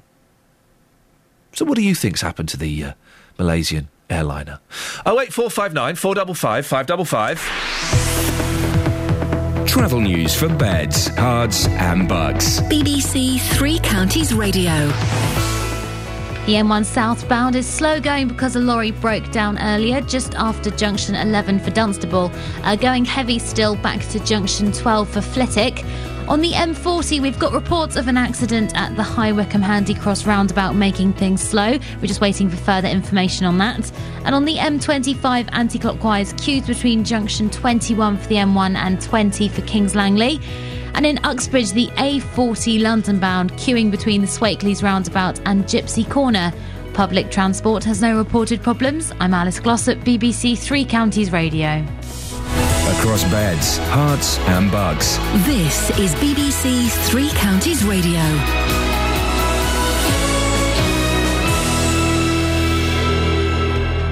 It's 7:30. I'm Simon Oxley. A mother has claimed that Bedford Hospital have kept her waiting for a month for a scan on her daughter, despite the baby having a suspected hole in her heart. The hospital says they are providing all the necessary care and treatment, including referral to specialist units. The government has set out plans to expand the scale and scope of the help it intends to offer parents with the costs of childcare. From the autumn of next year, families with children under 12 and 2 working parents will be offered up to £2,000 per child per year. And figures obtained by the BBC show there are thousands of new homes across Beds, Herts and Bucks which have planning permission but which haven't been built. Areas affected include central Bedfordshire, Watford, North Herts and St Albans. Three Counties Sports. BBC Three Counties Radio. Luton Town lost their first league game for 6 months with last night's 1-0 defeat by Woking at Kenilworth Road. The Hatters conceded an 87th minute goal to end an unbeaten run of 27 conference games. But John Still's side are still 14 points clear. We had a definite penalty. But they also said to me there was another one that shows up that it was. To be fair, I didn't see either of them from where I was. We've hit the post twice. But we haven't played great. I just haven't played great too. I haven't played particularly well this evening. Tonight in League 2, Wycombe go to Cheltenham. Wanderers are 3 places and 3 points above the relegation zone. And there's full commentary on Wycombe at Cheltenham in tonight's Three Counties Sport from 7. In the Champions League, Chelsea host Galatasaray tonight in the second leg of their last 16 tie. It's 1-1 after the first leg in Turkey. And tonight sees a return to Stamford Bridge for former Chelsea striker Didier Drogba. Now I belong to Galatasaray and I need to be professional. Of course there will be emotions, of course, like the first leg, to see my ex-teammates, also the Chelsea fans, was special. But then there was the game, and the game, as you could see, was tough. So I think it's going to be the same. In Conference South, Boreham Wood drew 1-1 with Farnborough last night. Tonight, Bishop Stortford host Concord Rangers. In the Southern League Premier Division, Biggleswade are at Stourbridge. Burnham go to Totton. And in Rugby League, Hemel Stags will find out today who they'll face in the Challenge Cup 4th round. The Stags won their 3rd round tie on Sunday. BBC Three Counties News and Sport. The next full bulletin is at 8. Across Beds, Herts and Bucks. This is Iain Lee. BBC Three Counties Radio.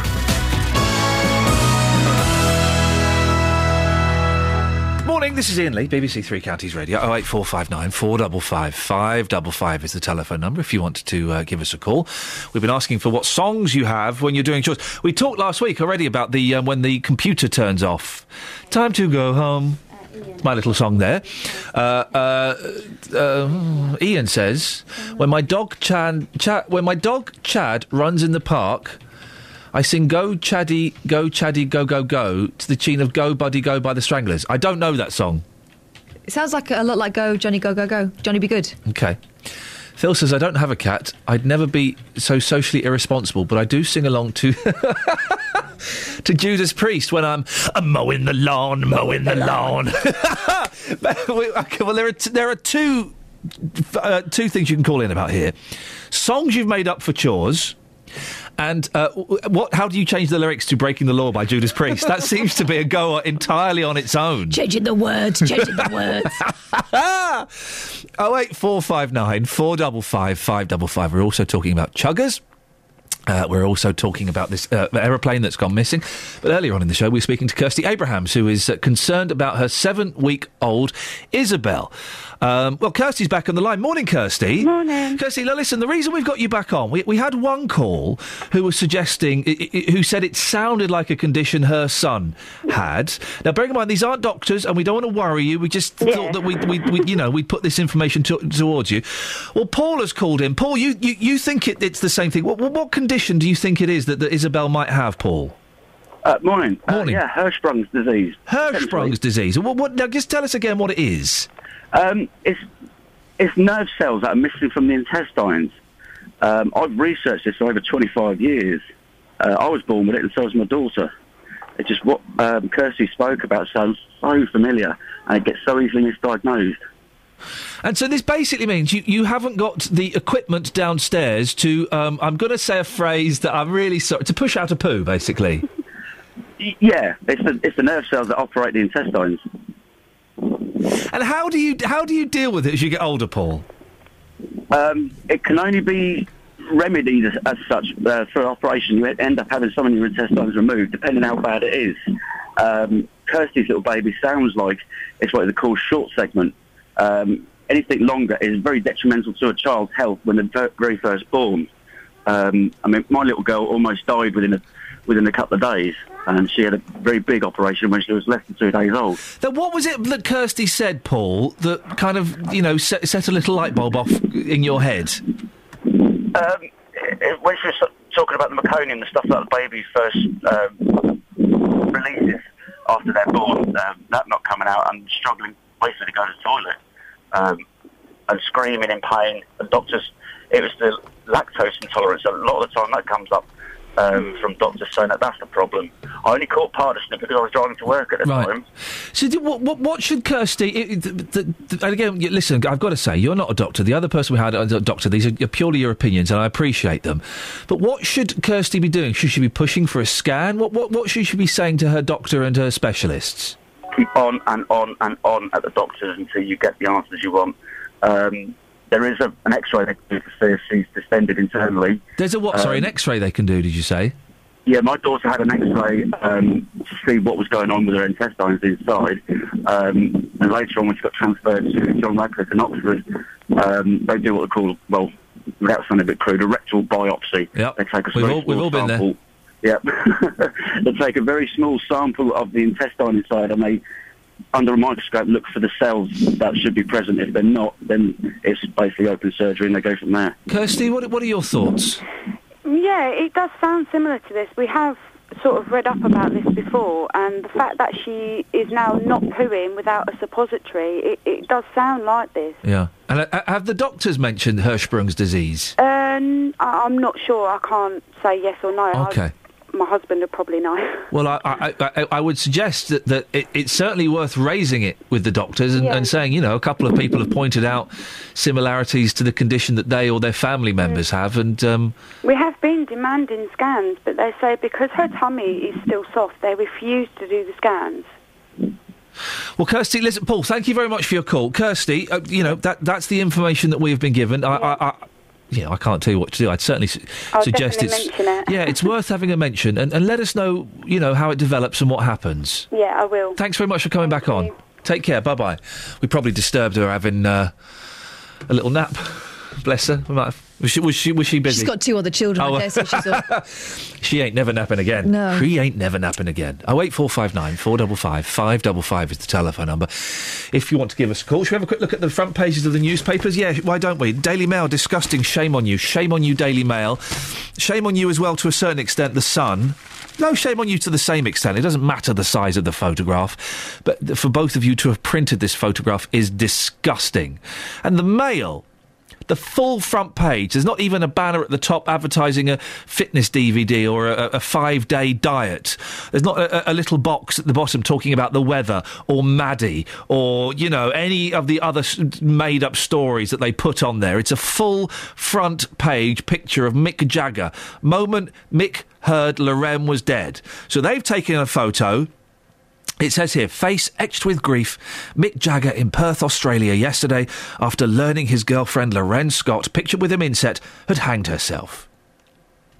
Why would you put that picture on the front page of a newspaper? Oh, I know why, to sell it.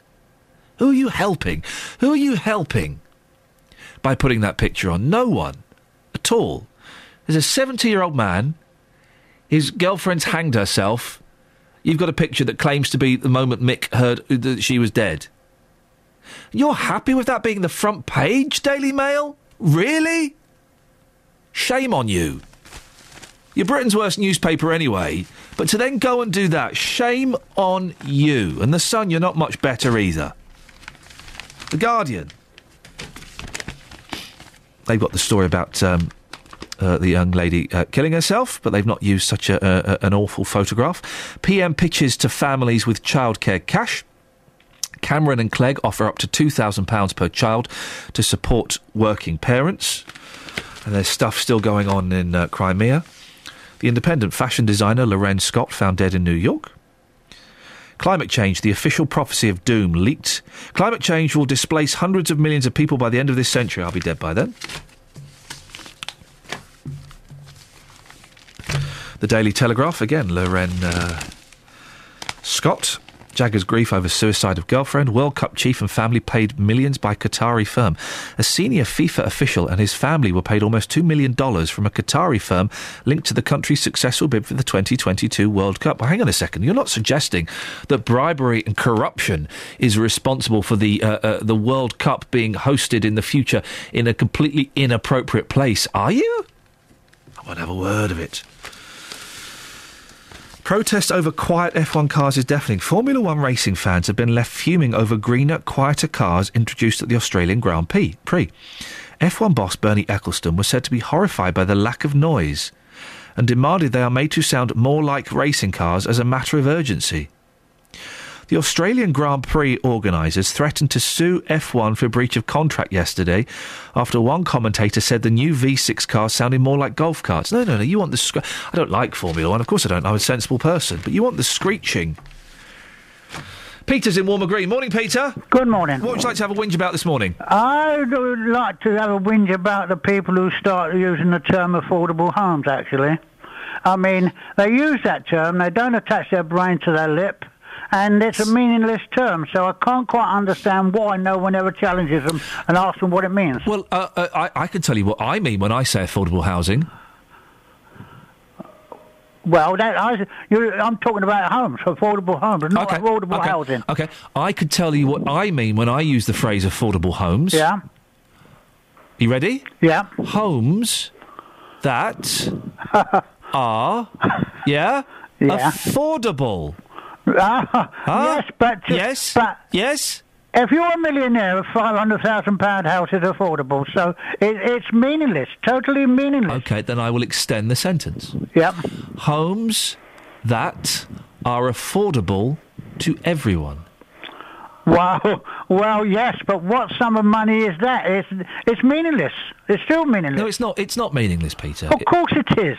It's not meaningless, Peter. It means that people can afford to buy homes. That people, kids, in their kids in their early 20s. I'm so old. But you have to attach a figure to that because if you don't, you don't have to attach. No, you don't. It's like you saying we went to a football match. It's a massive record crowd, but we won't tell you how many there was there. Well, no, but if it's a record crowd, then it means there's more people than they've ever had.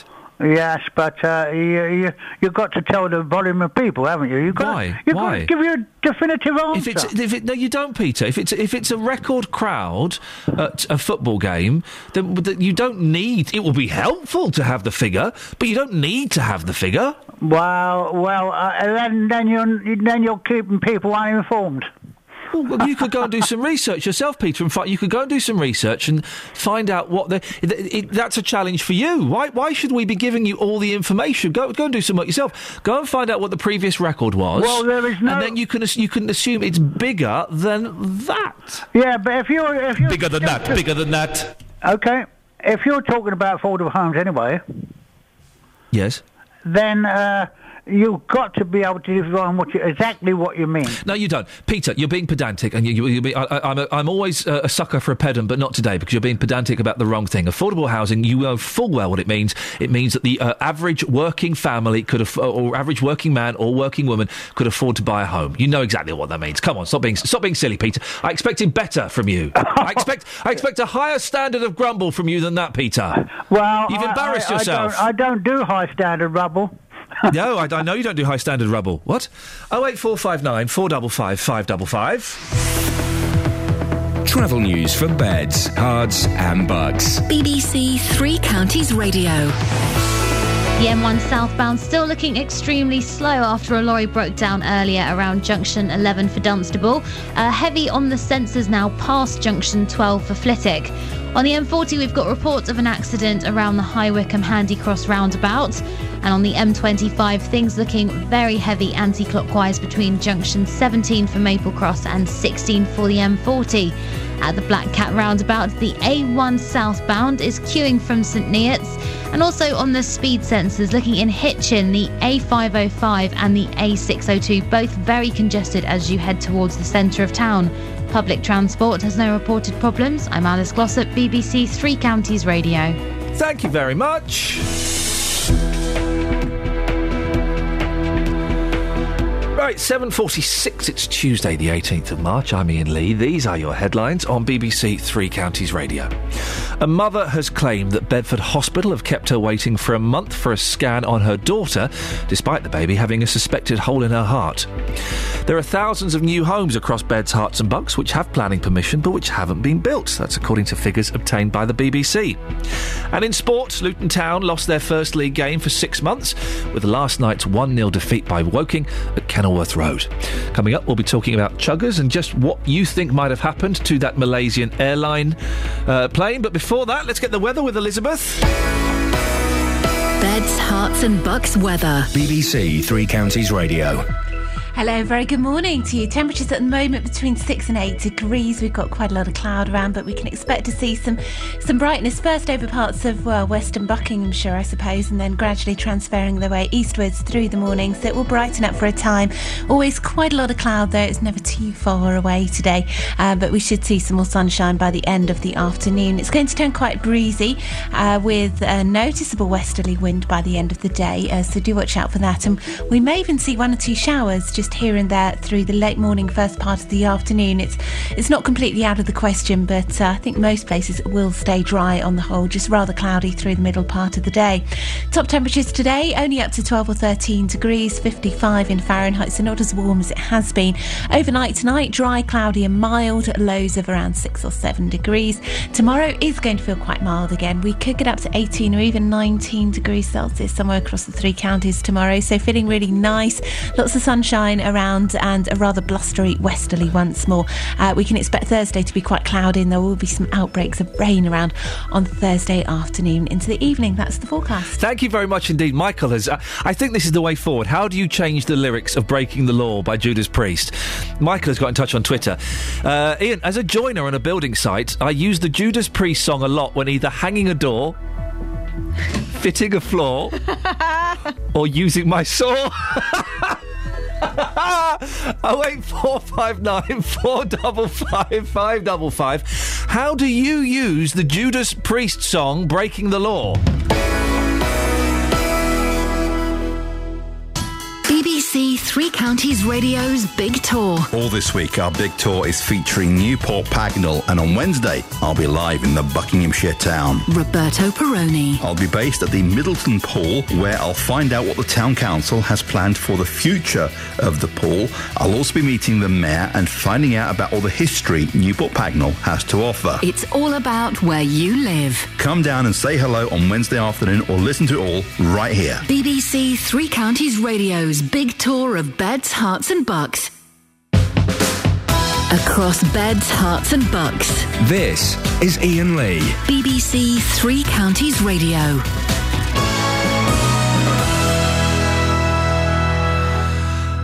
Morning. I'm making myself chuckle. I do apologise. Very quickly, on the subject of this missing Malaysian airliner. I don't know, plane.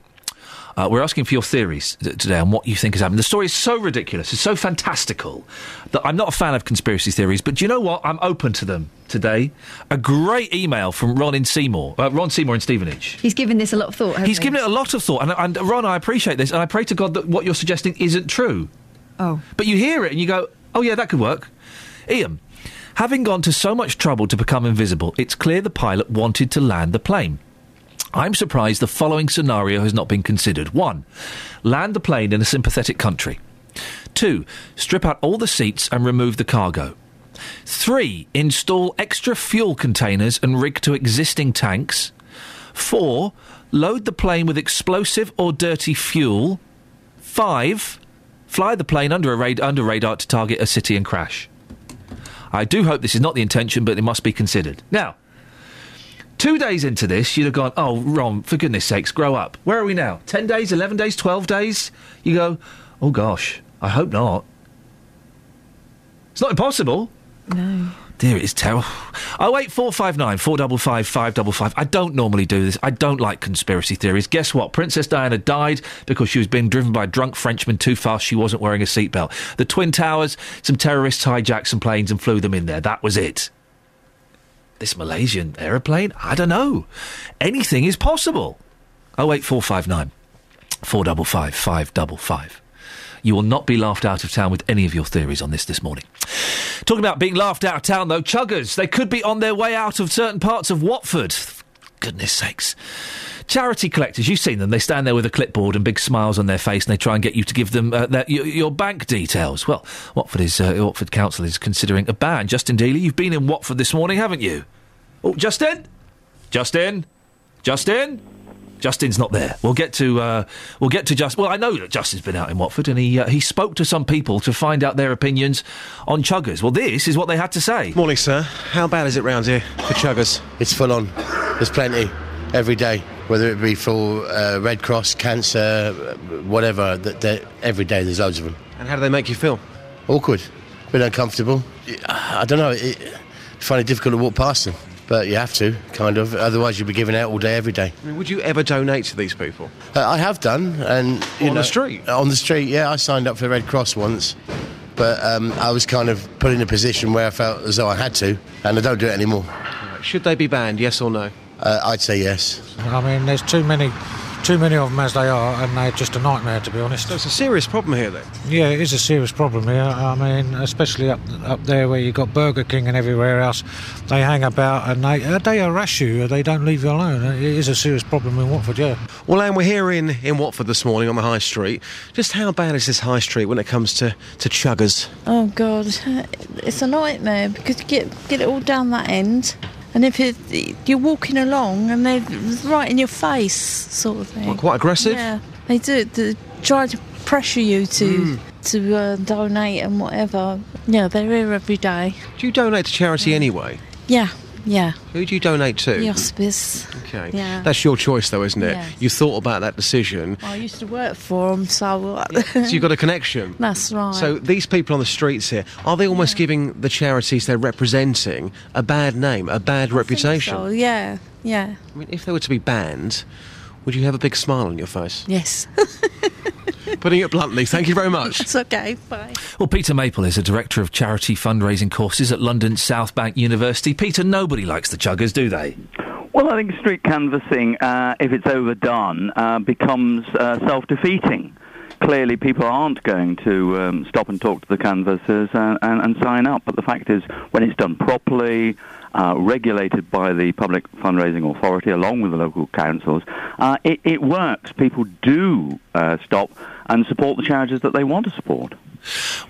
How do you define being done properly?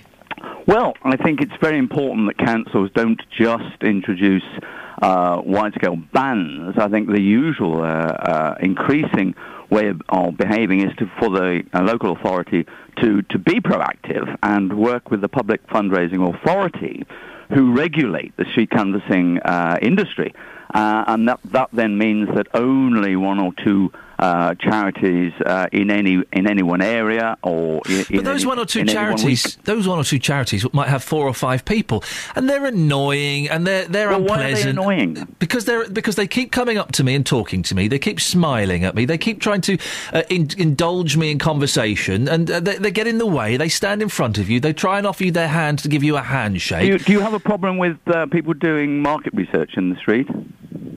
I cannot remember the last time I saw someone doing market research in the street. Okay, because clearly... I've not seen anyone doing market research for about 30 years. A street canvasser who's in your face isn't actually going to get you to sign up. But all of the street canvassers I've seen do that. They dance in front of you. Good morning, sir. Are you having a nice day? What have you got? No, I don't want to stop and talk to you. I want to get on with my life. I don't want to give you my bank details, you being a stranger. I don't want to pay your wages, because also, if I'm giving money to the charity... a significant portion of that is going to pay them, isn't it? But if you don't want to do it, then you shouldn't do it. You should be able to smile at them and say, no thanks, I've made my decision. How many times do I have to smile at them as I walk down the high street? It can be 3, 4, 5, 6 times. I don't want people dancing in front of me. Too many canvassers in the street. I guarantee this morning, I don't guarantee, let's put it out there. Is there anybody out there who enjoys the street canvassers, the chuggers? 08459 455 555. Peter, are you saying you've never seen the irritants? You've never seen the annoying ones? Of course. I've been stopped by canvassers, and with a professional interest, I'm interested to see how they're doing it and who they're actually working for. And occasionally, people who are not fully trained or not fully regulated try too hard. But it's counterproductive. That's not what gets people to sign up. What gets people to sign up is where there is a resonance. That's a cause I've been meaning to do something about. Yeah, I will do it. And you know what people actually do? Charities wouldn't do it unless it worked and was effective in garnering long-term support. If I if I sign up to one of these chuggers, how much of what I'm giving goes to pay their wage? Well, I mean, it varies because they're paid an hourly wage. They're not paid on commission, contrary to popular opinion. And so... Because I don't want to pay their wage. I want to give the money straight to the charity. I don't want to pay some out-of-work drama student to mess around in a tabard. Well, fundraising costs money, whether you're actually doing a London Marathon or whether you're signing a direct debit in the street. You know, fundraising costs money. So there is an investment that the charity makes that needs some money in order to get long-term support. That has to be recognised, and it's the same. And street canvassing, you know, is as cost-effective as most other forms.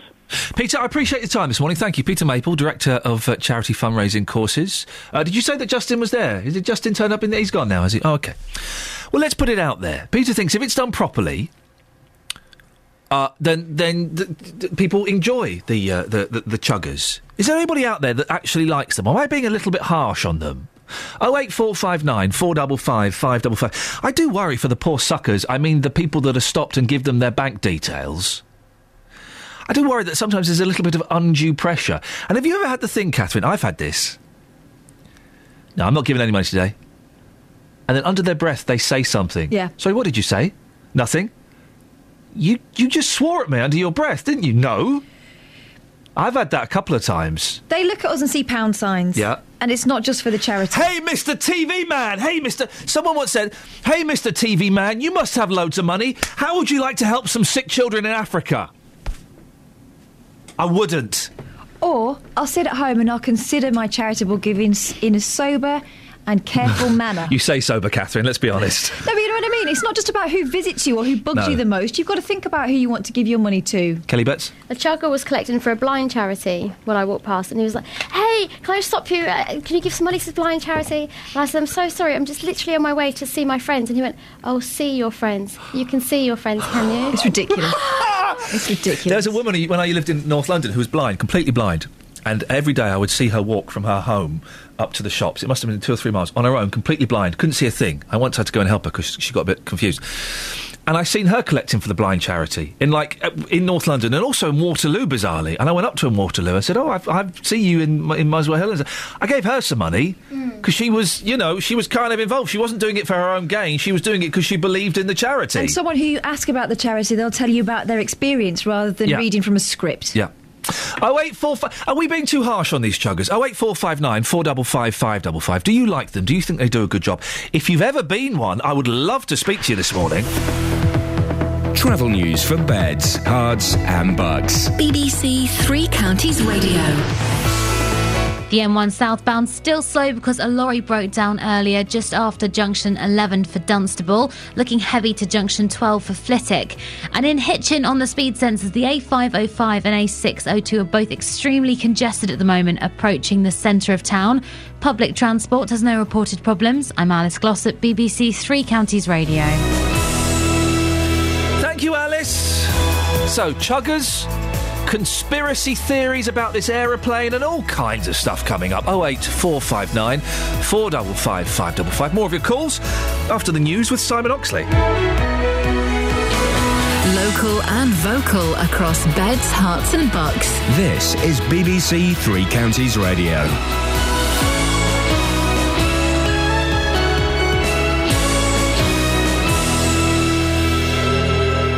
It's 8 o'clock. The headlines: mother criticises Bedford Hospital, thousands of new homes still not built, and shock defeat for Luton Town. BBC Three Counties Radio. A mother has claimed that Bedford Hospital have kept her waiting for a month for a scan on her daughter, despite the baby having a suspected hole in her heart. The hospital says they are providing all the necessary care and treatment, including referral to specialist units and open access to the Riverbank unit. But Kirsty Abrahams from Bedfordshire told this programme her 7-week-old daughter Isabel had been seen by 10 different consultants who had all given her conflicting information. One will say, yeah, we'll keep you in and we'll do these tests in the morning. And then a new doctor comes in the morning and they say, no, we're not going to do that, we're going to discharge you. We're just confused with it all and no one seems to want to take charge. Figures obtained by the BBC show there are thousands of new homes across Beds, Herts and Bucks which have planning permission but which haven't been built. Areas affected include Watford, North Herts and St Albans. In central Bedfordshire there are more than 7,000 such homes, but Councillor Nigel Young says that's due to market forces. The market dictates the speed at which homes are built, and I think Wixham's is an example. Over the last 5 years, the house builder has only built out 95 homes a year. The government has announced that a scheme offering parents help with the costs of childcare, being introduced in autumn 2015, is to be expanded. Families with both parents in work will be able to claim up to £2,000 of support every year for each child under 12. Police are trying to identify a man who grabbed a 13-year-old girl in Dunstable. After a struggle, the girl managed to get away. More from Gail Sanderson. Bedfordshire Police say the incident happened just before 8:30 last Wednesday as she was walking to school along Union Street. The man tried to drag her up the road, but she managed to break free and raise the alarm. He's described as tanned, in his late 20s or early 30s, with chubby cheeks. He was wearing a black woolen hat with a bobble and blue fluffy gloves. Sainsbury's has reported its first fall in sales for 9 years. Like-for-like sales, excluding fuel, dropped by 3.1% in the 10 weeks to the 15th of March. The company blamed a fall in food prices, the late Easter and unseasonable weather. The Rolling Stones have cancelled the first concert of their tour of Australia after the death of Sir Mick Jagger's long-term girlfriend, Lorraine Scott. The body of the fashion designer, who was 49, was found in her apartment in New York yesterday. It's emerged that Miss Scott's fashion company was heavily in debt. In sport, Luton Town have lost their first league game for 6 months. Shot from Murtaugh, hits the bar and then put it to the back of the net. Woking have scored. It was a fantastic shot from Murtaugh. Giuseppe Sol has put the ball into the back of the net. With 3.5 minutes remaining, it's Luton 0, Woking 1. That goal ended the Hatters' unbeaten run of 27 conference games, but John Still's side are still 14 points clear. The weather, a chance of light rain and drizzle this morning, but brighter this afternoon, feeling cooler. A maximum temperature 12 degrees Celsius, and you can get the latest news and sport online at bbc.co.uk/3 counties. BBC Three Counties Radio's big tour of Beds, Herts and Bucks. I've been in Newport Pagnell since 1978. Inviting everyone to where you live. Up by the river, there are steps down to the water and you can see fish. All this week, we're featuring Newport Pagnell. You've got us here as the greengrocers, you've got the local butchers. The big tour of Beds, Herts and Bucks. BBC Three Counties Radio.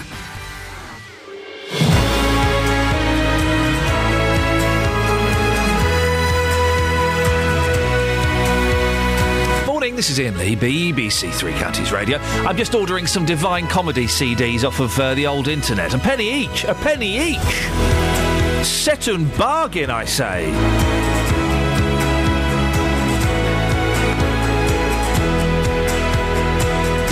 Right, lots to talk about between now and JVS at 9 o'clock, including, well, what have we got coming up? We'll be talking more about chuggers. Is there anybody out there that likes chuggers? Those people that approach you in the street asking for your bank details while they tell you a very sad story about a blind child? Surely they're the most irritating thing in the world, aren't they? And also, I'm fascinated by this Malaysian plane. I know you've probably talked it to death, but I kind of missed it being away at the weekend. I've missed all the stories. I come back and it turns out that the newspapers can print any old tosh they want about it. They're printing conspiracy theories as though they are fact. Well, I'll open this up. I don't normally do this. I don't like conspiracy theories. I think, sadly, most things happen as they are presented to us. But what do you think's happened to this Malaysian airplane? 08459 455 555 is the phone number. Facebook.com/BBC3CR. Or you can send me a text, 81333. Start your text 3CR. Across beds, hearts and bucks. This is BBC Three Counties Radio. Now, a local mother is worried Bedford Hospital are leaving her in the dark about her baby daughter's condition. Kirsty Abraham, 7-week-old, has been poorly since birth, but has yet to undergo a scan on a bowel obstruction and a possible hole in the heart. Well, the hospital insists it's following correct procedure, but Kirsty, who's a mum of 3, is just as convinced that something needs to be done urgently. Well, Joanne Hughes is the founder of the charity Mother's Instinct. Morning, Joanne. Good morning, Iain. Mother's Instinct, what is it? The charity? It's a patient and support group and a campaign group, and it was founded on the basis of, sadly, a group of mothers who have lost their children due to parental concerns not being listened to in the main part. So obviously we sympathise wholly with Kirsty. We hope we can help her. So are you part of this charity because you lost someone? Yeah, my daughter Jasmine, I lost her in 2011, and I have to say some of the things that Kirsty's been talking about different people being involved, handovers, being told one thing one day that tests are going to be done and then the next day plans changing, it certainly rings bells with me, and I'd love to be able to try and help her because I can understand what she's going through. I was in a very similar situation. I'm so sorry for your loss. The loss of a child it's got to be one of the worst things. If you don't mind me asking, with the situation, you were kind of pushing for things and the hospital were resisting, were they? Well, I was... my daughter had neurological signs and symptoms, and we were in a similar situation. We were told we were going to have a scan the next day and then we had to wait. Now, we only had to wait a couple of weeks, but on reflection, the hospitals, post her death, commented that actually the plan that was made initially by the doctor who actually saw Jasmine should have been followed to, and there wasn't really any sensible reason why those plans changed. So they recognised overall that communication failures had occurred with handovers, too many people seeing the child, people not recognising deterioration because they hadn't seen the child twice, and not listening to parental concerns. And one of the things I've picked up from Kirsty's story is that, you know, she's saying Adam Brooks have asked for the child to be referred to the medical team, and to her knowledge this hasn't been done. She needs to basically be saying to Bedford, show me the referral. Yeah. And she needs to be ringing Adam Brooks and saying they haven't done it, and speak directly to the medical team there herself and express her concerns. If she's very, very concerned, she talked about early doors, how severely concerned she was about her daughter. If she's genuinely feeling that way, then she needs to get that communicated. Is there a danger, Joanne, that by being... Who's that in the background? That's my new son, Benjamin, who's 7 months. Oh, my goodness. Tell Benjamin to be quiet. Hush, Benjamin. Shush. Shush. He sounds a very happy young man. Is there a danger, Joanne, that if you are too pushy, the hospital might start going, oh, for goodness, it's that pushy woman again. Oh, put her to the back of the queue. We're not bothered with her. Is there a danger that might happen? Absolutely. And I think that's where you need to make a clear plan before you make a phone call or go into the hospital. You need to be level-headed and calm, make a list of your concerns and ask questions that can be answered, and make sure that you've got those answers to your satisfaction when you go home in a calm and sensible way. And I think that any hospital, certainly with the advice that we have for parents on our website, and I would advise Kirsty to have a look, mothersinstinct.co.uk, that's been developed with the help of paediatricians. And that's one of the things that they say, sometimes they don't pick up on the level of concern of a mother because perhaps she's not communicating clearly and she just seems frazzled. But I can certainly help Kirsty to put together a list of things and actions that we can perhaps put to Bedford Hospital in a calm way, just to get those questions answered so that she feels she understands the plan and it makes sense for her daughter. Well, Joanne, we'll certainly pass on your details to Kirsty. Thank you very much. And I appreciate your time. Now, what have you got planned today for young Benjamin?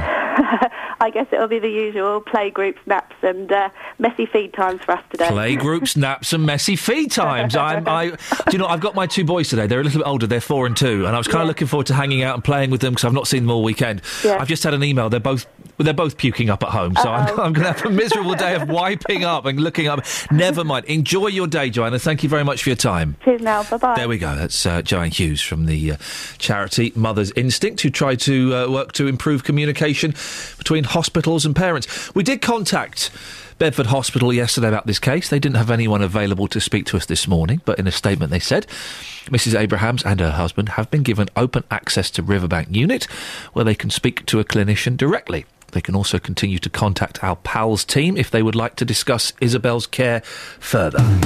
Call 08459 455 555. BBC Three Counties Radio. Mark's emailed in. Ian, I must admit the missing plane is a good subject for a film script. I don't do fantasy things either, but would say in a month's time, if there's no sign of it, I imagine it will go into the history books as the missing plane of 2014 and remain so. I guess partly why we're so fascinated by it is is because of Lost and things like that. We want it to be something fantastical, mythical, mystical. It won't be. It'll be someone messed up, something technical happened, or some very, very naughty people have got it. I am keen to hear your theories, though, on what has happened to this aeroplane. Did the co-pilot send a coded message just before it kind of went off air? Has it been taken? Has it been taken? How could you lose an aeroplane? Papers are saying if it flew below 5,000 feet, then the radar wouldn't have picked it up. 08459 455 555 on the subject of chugging. Julie in Leighton Buzzard has texted him. Oh, hang on a second. Let me just quickly read this email from Jim about the aeroplane before we go. It's literally just come in. Ian, I think that the Malaysian authorities have got their heads so fast back up their bottoms they don't know where to look for the aeroplane. They have military radar, yet first they look close to Vietnam, now they're looking on the complete opposite side of the country, close to Indonesia. Surely some kind of alarm must have gone off to say that, hey, hello, a flipping big 777 is flying over the country and nobody seems to have clocked on to the fact it doesn't have a transponder. However, that said, this is the country that found the former, Deputy Prime Minister guilty of something very, very naughty. I would not trust a word that came out of any of the officials' mouths during their daily so-called press conferences. Jim, are you saying that the Malaysian government is involved in this somehow? They know something about it? Text, Ian, I was stopped by a lady who had a charity sign-up desk set up just before the exit of a large toy retailer. I just completed the big toy shop for Christmas, but before I could leave the store, I had to run the gauntlet and explain to this woman why I couldn't sign up with bank details for her, but I just spent my hard-earned money 5 minutes earlier. Give me a chugger on the pavement any day over that pressure. Jake in Luton. I think it's the fact it's obvious they don't have any connection to the charity they are collecting for. It makes it feel fake and cynical and puts me right off. And Stephen in Milton Keynes, who is this Peter? Peter was our charity expert. Peter, let me just get his full title so I get this right so we know. Peter Maple, Director of Charity Fundraising Courses at London South Bank University. Who is this Peter? He was talking rubbish. The chuggers are not hourly paid. They will get about 2 to 3 times the monthly payment. Stephen in Milton Keynes. If you have been a chugger, or a member of your family has, I would love to talk to you this morning. 08459 455 555. How do you get paid? And what's it like from your side? We're talking about people hating you and how annoying you are. What do you think of the public when they're walking past you, being rude to you? 08459 455 555 is the telephone number if you want to give us a call.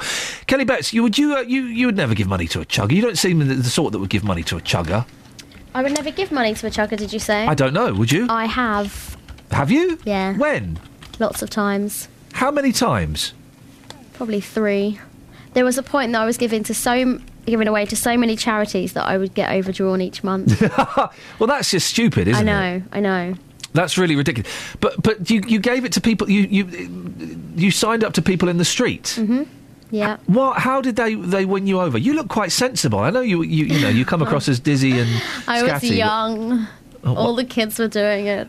I was young, and I learned why they were involved in that charity, and some of them, one of them was a homeless charity, and that person had been homeless. He said, and I was talking to him about how his life was and what it's like now, and I connected with him and thought, do you know what, I'm going to give you some money. Well, good for you. I wish that I just gave him money, or gave a homeless person in the street money instead of signing up to a charity. There are other ways, aren't there, Catherine, that charities can be annoying. Phone calls. You turning up on the front door. You get people turning up at the front door. Yeah. I just find it... I don't sign anything. I don't do business in the street. I don't do business on the front doorstep. And I find it annoying that they would come to my house and push that kind of form in my face. And they come quite late. I've had them come like 8:30, 9 o'clock in the past. I don't open the door after 8 o'clock. That's kind of my... Oh, how old-fashioned. Why? That's kind of my... I'm at home, it's 8 o'clock. Normally I'm in bed at 8 o'clock, to be honest. But no, they sometimes come at 9 o'clock at night. Catch you by surprise. You open the door. Sakes. Don't worry, I'm not selling anything. OK, then bye. Yeah, see you later, because I wanted to buy something. 08459 455 555 816. Let's get the travel with Alice. Travel news for beds, cards and bucks. BBC Three Counties Radio. On the M25 anti-clockwise, one lane is blocked between junction 12 for the M3 and 11 for Chertsey after an accident. Queues going back to junction 13 for Staines at the moment. Also the M25 anti-clockwise, slow going between junction 21 for the M1 and 16 for the M40. And the M1 southbound still struggling between junction 12 for Flitwick and 11 for Dunstable. In Hitchin on the speed sensors, the A602 really congested today. There are queues between the A1M and the centre of Hitchin. In Gosmore, Parkway has temporary traffic lights at Charlton Road and delays are expected there at peak times. Public transport has no reported problems. I'm Alice Glossop, BBC Three Counties Radio. Thank you very much. 8:17, it's Wednesday the 18th of March. I'm Iain Lee. These are your headlines on BBC Three Counties Radio. A mother has claimed that Bedford Hospital have kept her waiting for a month for a scan on her daughter, despite the baby having a suspected hole in her heart. Figures obtained by the BBC show there are thousands of new homes across Beds, Herts and Bucks which have planning permission, but which haven't been built. And in sport, Luton Town lost their first league game for 6 months with last night's 1-0 defeat by Woking at Kenilworth Road. Newsreader Simon Oxley is now starting to panic as it's looking more likely he'll owe me £5. BBC Three Counties Radio.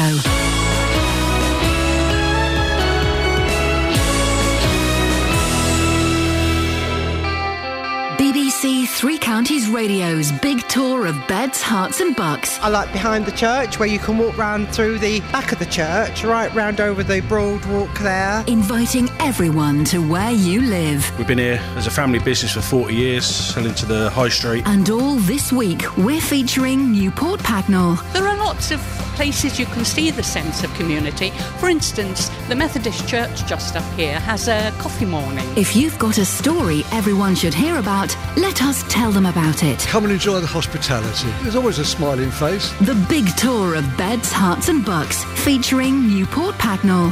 BBC Three Counties Radio. I couldn't live in America. Could you not? They are nuts. I mean, I got to... where I've been at the weekend, very geeky, I went to a Monkeys convention, the pop group, and I was... Hey! Those are the guys. And I was asked to show some rare videos and then appear on they asked me to appear on a panel of experts. And I said, look, that's very kind of you, but I'm not really an expert. They said, oh, honey, we don't care. We just love your accent. You get up there and say what you like. And there was lots of that. But Americans are nuts. And after I showed these videos, these Rare Monkeys videos, some guy came up to me. I just want to say I really enjoyed your video presentation. Here's a letter. Would you mind reading this later on? Yeah, sure. Thanks very much. I put the letter in my pocket. And the next day I found it. I thought, what is this letter? And it's all about how I'm a sinner and I need to repent and turn to God. Otherwise I'm going to burn forever. So thanks, mate. Nice one. Cheers. Thanks a lot. He was just trying to save your soul. Little did he realise it's far too late for that. Far too late. My soul is exactly. long gone. I had a lot of fun, although Americans are weird. What's on your show? They are. I think we can say that's not offensive. They are weird. No? Okay. All of them, without exception, are potty. Right. Yes. Okay.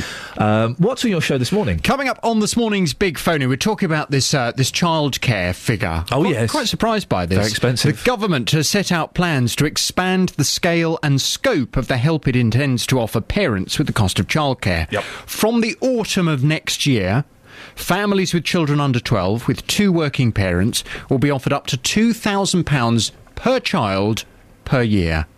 Downing Street has estimated that just under 2 million families will benefit. Well, on the Big Phone In from 9 this morning, I want to hear your views on this. Do you think working parents should get £2,000 a year for childcare? Does that seem like a very good use of public money?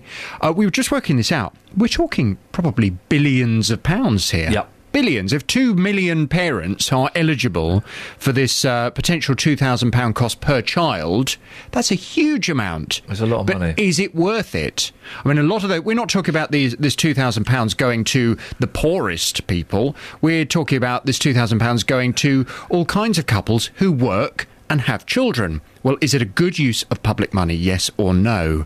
I'd love to hear your views on 08459 455 555 from 9. I can see kind of two sides to this. It will hopefully encourage more people to work, which is what, the people who can't work because they can't afford childcare, that they will work and that will generate money for the country.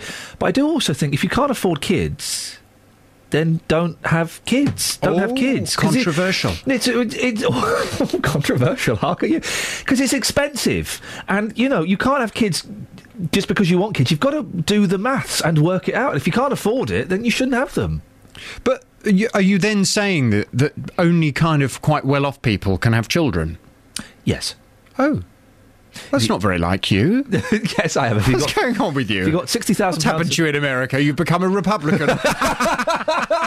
They make a good point. No, I'm not saying that, but I do think you have to do the maths a little bit. And children are very, very expensive. And if you can't afford them, jog on. Go on. All right. Well, we'll see if people agree with you from 9. Do you think working parents should get £2,000 a year for childcare? 08459 455 555. Across beds, hearts and bucks. This is BBC Three Counties Radio. Morning, this is Iain Lee, BBC Three Counties Radio. Does it sound like I'm bunged up, Catherine? A little bit, yeah. You've got that aeroplane nose. I've become addicted to Vicks Sinex. I have. It's and people have told me this before. When I get a cold, I've been using Vicks Sinex now continually for 3 months. What? See, I have like 1 or 2 bottles of that a week. And this inhaler, the one you put up your nose, or the rub? The inhaler. Why is that funny? The rub would take... Wow, if you're getting through 2 pots of that a week... That's what I was thinking. I don't think I've ever used any form of Vicks Up. Have you?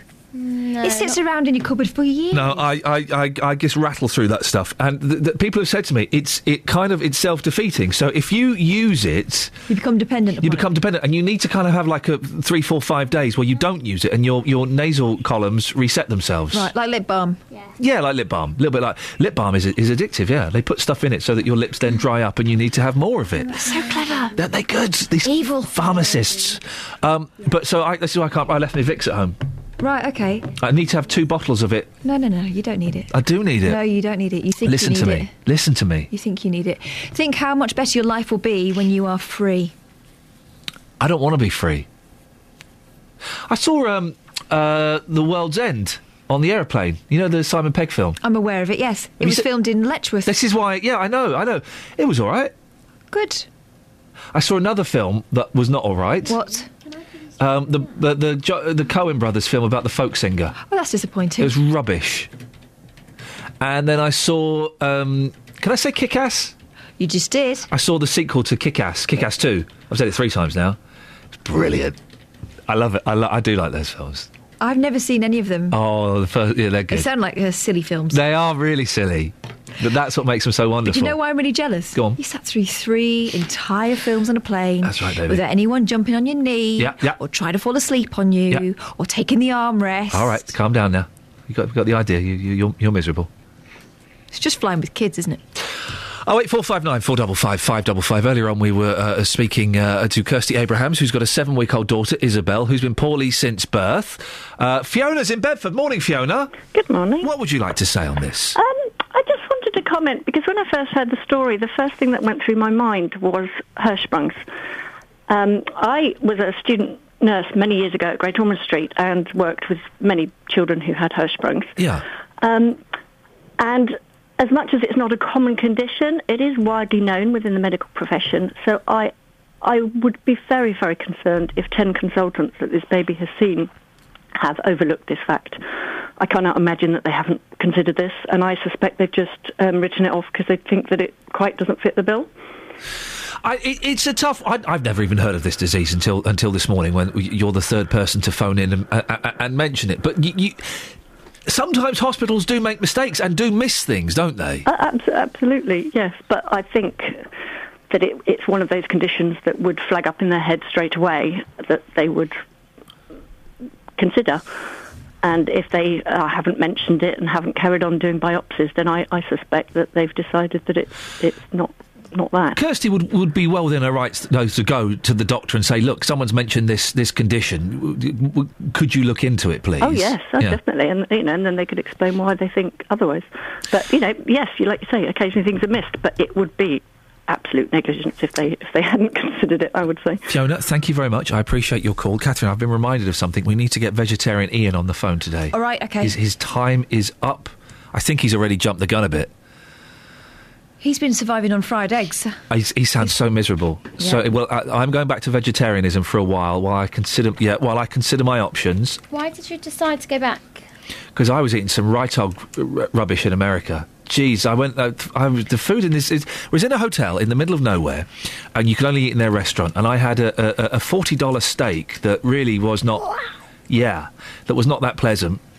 Then I had some stuffed pork. That's pig, isn't it? Yeah, what was they it stuffed it. Well, like oatmeal and stuff. Oh. And that was unpleasant. I had too many sausages. And the American bacon, what is that about? It's very sweet. Everything's slightly sweet, isn't it? Yeah, the bacon's like crispy. Mm-hmm. And I was just shoving meat in my face all weekend. I was in this hotel, and I was getting meat in my face and just shoving it in my face. Yeah. Just grabbing meat willy-nilly and shoving it in my mouth. Did you get the meat sweats? I got sweaty, yeah. I got very, very uncomfortable. I just couldn't stop. I had my head down, just noshing on sausages, and it was ridiculous. But is it meat that's done that, or is it just your binge eating? Because maybe you just need to get back to not eating like an American. Maybe, I don't know. But I said I was going to do it for 2 weeks. I've done it for 2 weeks. I tell you that the low point was in the airport, JFK Airport, yesterday morning, at 6 o'clock in the morning, 10 o'clock your time, guys. And the only thing that was open was a McDonald's. Right. And I had, a bacon and egg burger and a coffee and a milkshake from McDonald's. Oh. And I thought, this is basically, I am now a homeless person drinking meths and smoking crack in a car park now. Okay. Is there anything that you've missed about being a vegetarian? I've missed feeling lethargic and depressed. Missed that a lot. Looking forward to that returning. Can I just say to you, when I went to stay with my sister in America, Yeah. I really, really longed for something green and fresh, because you ask for vegetables and they don't give you... Vegetables. They don't give you massive or they decent don't. portions of veg. You They say, don't can do I have broccoli with that? And they'll give you one broccoli spear. Maybe it's just you need to rebalance. How did you get an innuendo out of broccoli spears, Kelly? How did you get an innuendo out of that? She's really missed you. Have you? Yeah. A bit. That's nice to know. 08459 455 555. Let's get Iain on the show for the last half hour. He can stop. He was the vegetarian while I was being a meat eater. I've gone back to vegetarianism for a bit while I consider my options and work out which way I want to go. Martin says, Carpet Martin says, my reply to Chuggers is... Oh, have you seen this? Have you seen what Carpet Martin... Carpet Martin, my reply to Chuggers is usually, sorry, love, I don't even stop for the fit ones. Wow. Travel news for beds, cards and bugs. BBC Three Counties Radio. The M25 anti-clockwise, slow going between junction 21 for the M1 and 16 for the M40. In Hitchin on the speed sensors, the A602 still very slow between the A1M and the centre of town, heading towards the centre of Hitchin. And in Luton, the A6 is slow going after an earlier accident at the Cranley Gardens.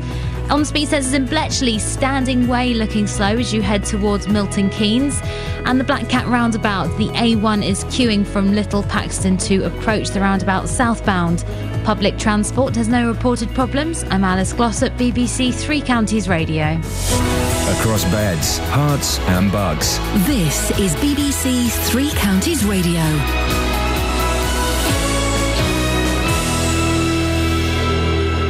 It's 8:30, I'm Simon Oxley. Nearly 2 million working families could benefit from a tax-free childcare allowance worth up to £2,000 per child. Ministers first announced the scheme last year, but it will now be brought in earlier than expected, and parents will be able to claim an extra £800 a year.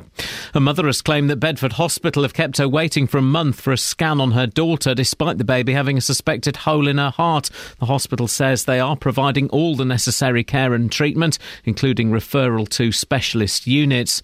And figures obtained by the BBC show there are thousands of new homes across Beds, Herts and Bucks which have planning permission but which haven't been built. Three Counties Sports. BBC Three Counties Radio.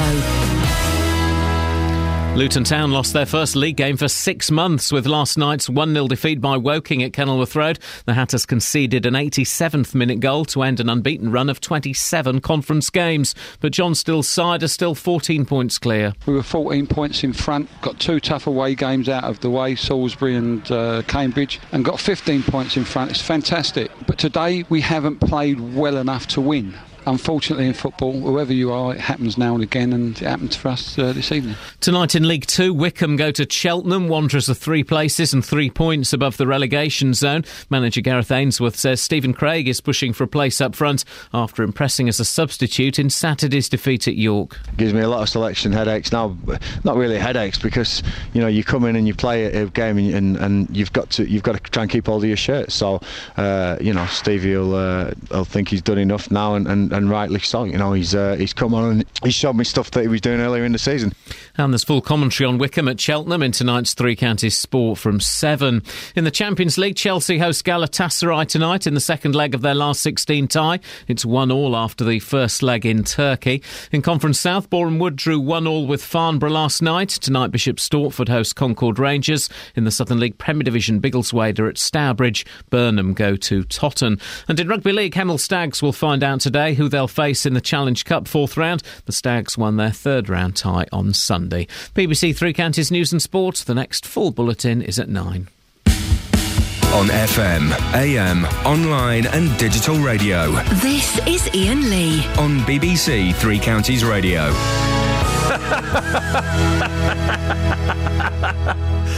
I've just seen what you've typed on the screen.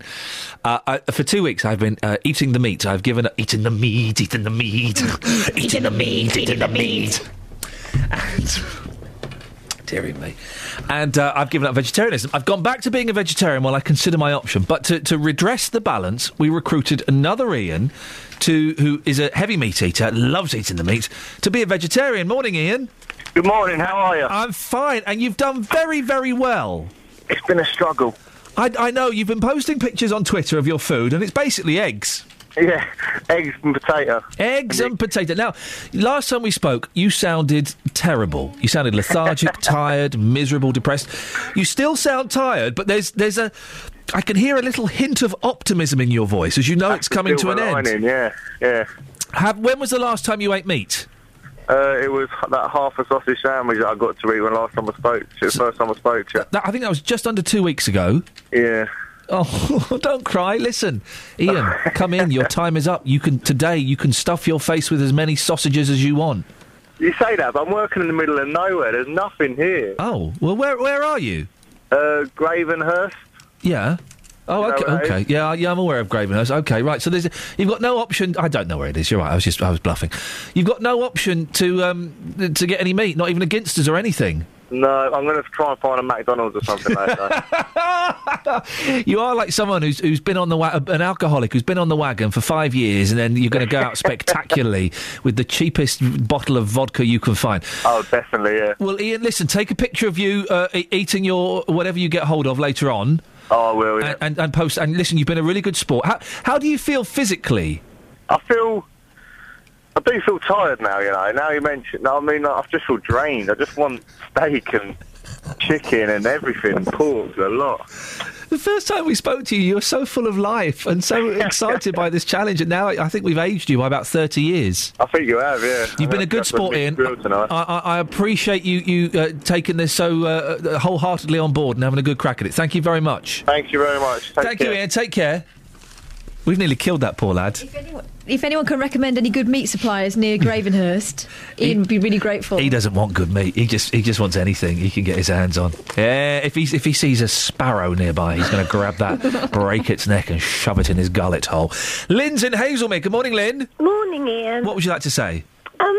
Throw your inhaler thing that you shove up your nose away. Oh no, don't. I used to be an ENT nurse, and we used to use it. It's really old-fashioned. It makes you gag, but it really clears your nasal passages and makes you feel better. I was keen to see where this goes. Yeah. Boil the kettle. Yeah. Pour it into a little jug. Yeah. If you want to use those pipette things, you can use that. But most people just tiny little bit of washing up liquid. Like bubbly, not quite, but What? In there. Yeah. You sniff that up one nostril, it makes you cough and heave. What? Do the other one, and you will feel so much better. Whoa. Hang on. What do you mean? You sniff washing up liquid up your nostril? No, not pure washing up liquid. You just put a tiny, not even as much as a fingernail, just a titch in the there. water? Pour the boiling water into the jug. Yeah. Yes. And then you can either use one of those dropper things, that you squeeze the top and then... So you actually physically put it up your nose? Up your nose. Oh, come on, Lynn. No, seriously. Where have you got this nonsense from? Well, that's what we used to do on the ward years ago, and it used to really clear your nose. What? Washing up liquid and boiling water up your nose? Yeah, that sounds... honestly, promise you, it's better than the other stuff you're putting up your nose, and Right. not as toxic. We don't always have washing up liquid in our house. It comes and goes. I don't know how that works. Oh. I will try and get some... in fact, I've got to stop off and get some milk and bread on the way home. I will get some washing up liquid, Try Lynn, it. and I will give it a go. You will really hate me because you will go and everything, but I promise your nasal passages will feel much better. Okay, if I'm not in tomorrow, expect a note from my legal team. Lynn, thank you very much. Ah, dear, really? Boy, you're a mum. Catherine, would you allow your kids to snort boiling water mixed with fairy liquid? Well, I mean, Lynn sounds like she's a medical professional. I don't fancy it myself. The 70s and the 80s were nuts when it came to medicine. I remember having earache. You used to get earache a lot in the old days. Yeah. And you don't see people walking around with cotton wool in their ears anymore. It was very fashionable in the 70s. And I had earache, and my mum... got some... it wasn't olive oil, it was vegetable oil, and boiled it. Boiling vegetable oil. Oh, I didn't know you needed to boil it. Yeah, and poured it in my ear, right? The thing is, she had it on a metal spoon, so the metal spoon was boiling, it touched my ear, and I scampered under the dining table like a wounded puppy. Don't try this at home, mums. No, don't. They did used to do mad things in the 70s, didn't they? Well, crazy stuff. Well, we're finding out. But I was going to say to you, the great thing I found when I had children, you know, Yes. you can get those snot suckers for babies. Yep. Don't use those. They do like a squirty saline thing. It's just salty water. That clears them out, no problem. Thanks for that tip. You should try that. Get one of those for yourself. I really, really appreciate that. Thank you. Peter's on the line. Good morning, Peter. Good morning, Ian. Peace be with you, brother. Thank you very much, boss. What have you got for me today? Well, number one, nice to hear you back. Glad you had a good holiday. I had a lovely time, thank you. Fantastic. These chugger people. Yes. I engage them in conversation when they tap on the door, especially. Yeah. Bore them to tears. They go away, never come back again. Wow, really? And it's the same with the Jehovah's Witnesses, etc., etc., etc. Oh, well, do you know what? I quite like the Jehovah's. Have you noticed, and this is a genuine... This sounds like I'm being flippant. Have you noticed this, Catherine? This is a genuine observation, right? In the last 2 or 3 years... That's 3 years. the Jehovah's Witnesses are getting hotter. They send around groups of people, and there is normally one very, very handsome man and one very, very beautiful woman within this group now. Have you not noticed this? No, not where I live. Have you seen this, Peter? Oh, yes, it's going on. It's all psychological. It is going on. They send around beautiful people, so you're more inclined.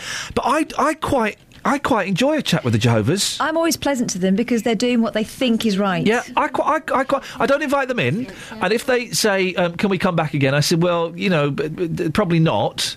But I will have a little 5-10 minute chat with them on the doorstep about what they're thinking and why I disagree with it and stuff like that. I find it quite a challenging, stimulating conversation. Absolutely. You just bore them to death, do you, Peter? I just bore them to death with my views on humanity and try to follow the way of Buddha. Now, have you got a theory about this aeroplane? I have. Go on. Because there was noticed and monitored erratic flying, low, high, here, there and everywhere, and then the monitoring equipment was turned off.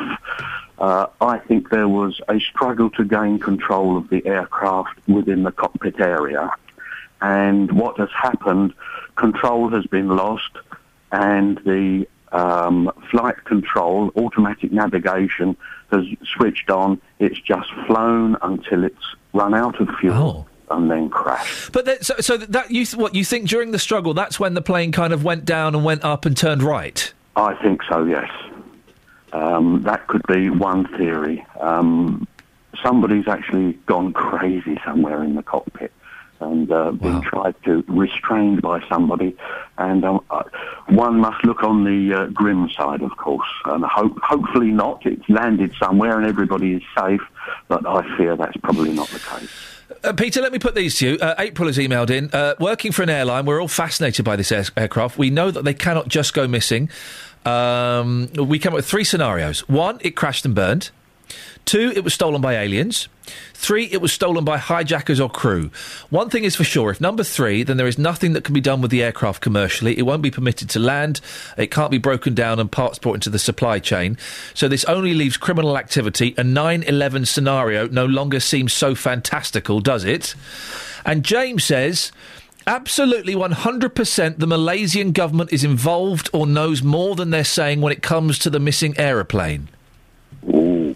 This is getting into the realms of deep nasties, isn't it? It is, and I don't normally indulge this nonsense, but the thing is, we have nothing, and the papers are indulging this nonsense to the point where, actually, this nonsense might have something in it. You never know. It could very well be. Let's hope not. Let's hope that they'll all be found on some desert island having a jolly old time. Wouldn't that, Peter? Wouldn't that be absolutely wonderful?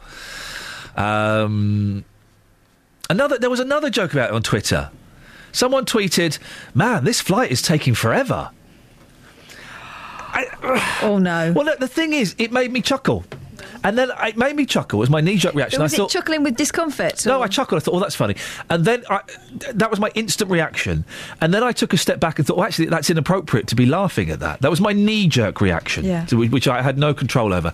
The second thought, which is always the important one, I think, was, "Oh, that's actually quite inappropriate." But it's weird, isn't it, how it's kind of, because it's so odd, and I guess because we have no pictures of bodies or things like that, we don't know if there are casualties, that it has kind of become acceptable in various places to make light of it. 08459 455 555. Steve's in Heath and Reach. Morning, Steve. Morning, Ian. Steve, what do you got for me, boss? I'm worried about your hooter, mate. Hey, thank you, brother. Why? Well, I know, because my wife has had this, that if you keep using Vicks, it's very much an irritant, okay? You could have kicked off polyps in your nose. Oh. So you need to get to the doctors and have them look at it, because if you have, every time you're spraying that stuff up your nose... Oh, no. It's scarring, basically, and you will have bloody great big polyps that they'll have to oik out, and it's not very pleasant. You've brought me on a bit of a downer here, Steve. It sounded like a fun addiction. It's turned into one of the bad addictions. Well, so your missus had this, did she? Yes. She's had 3 operations. I can hear in the back. Tell him I've had 3 operations. 3. Oh, blimey. What's her nose like now? Has she got a big nose? No, it's spread across her face at the moment. Oh, blimey. Oi, watch your language, missus. I think I was the only one that heard that. Well, let you and your potty-mouthed wife go. I doubt you will have heard that, unless you're listening on DAB, but if you are, apologies. It was only a Category C. Cheeky. 08459 455 555 is the telephone number if you want to give me a call. 81333. Start your text 3CR. Or you can send me an email, ian.lee@bbc.co.uk. I'm keen to get your theories about what may or may not have happened to this aeroplane. It's very strange. I kind of missed it all weekend. I was away. It was big news in America. I didn't really watch the TV, except when I was in the bar or in reception, and it was on the TV a lot. Lots of people talking about it. So it's worldwide news. And it's really captured people's imaginations. Today and today only, we will indulge your conspiracy theories. What do you think has happened to this aeroplane? 08459 455 555. It's coming up to 8:45. Let's get the travel news now. Travel news for beds, cards and bugs. BBC Three Counties Radio. On the M25 anti-clockwise, things still going slow between junction 21 for the M1 and 16 for the M40. And on the speed sensors in Hertford, the A414 heading towards the centre of town, very slow from the A10. Then on the A10 itself, in Cheshunt, southbound, there are delays between Turnfold and the M25. And in Dunstable, the A5 southbound is slow going from Houghton Regis. Also at the Clop Hill roundabout, all approaches looking slow on the speed sensors at the moment. Public transport has no reported problems. I'm Alice Glossop, BBC Three Counties Radio. Thank you, Alice. 8:46 nearly. It's Tuesday, the 18th of March. I'm Iain Lee. These are your headlines on BBC Three Counties Radio. Working parents are to get more help with the cost of childcare under a government scheme being introduced across the UK in autumn 2015. Up to £2,000 will be made available every year for children under 12. Her mother has claimed that Bedford Hospital have kept her waiting for a month for a scan on her daughter, despite the baby having a suspected hole in her heart. And in Sport, Luton Town lost their first league game for 6 months with last night's 1-0 defeat by Woking.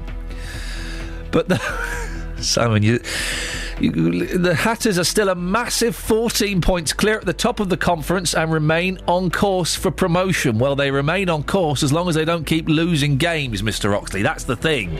Let's get the weather with Elizabeth. Beds, Herts and Bucks weather. BBC Three Counties Radio. Hello, a very good morning to you. We've got some brightness around at the moment, so that's just tracking its way eastwards. So brightest at the moment across parts of Buckinghamshire and Bedfordshire, actually, a bit cloudy still over Hertfordshire, but it will brighten up here.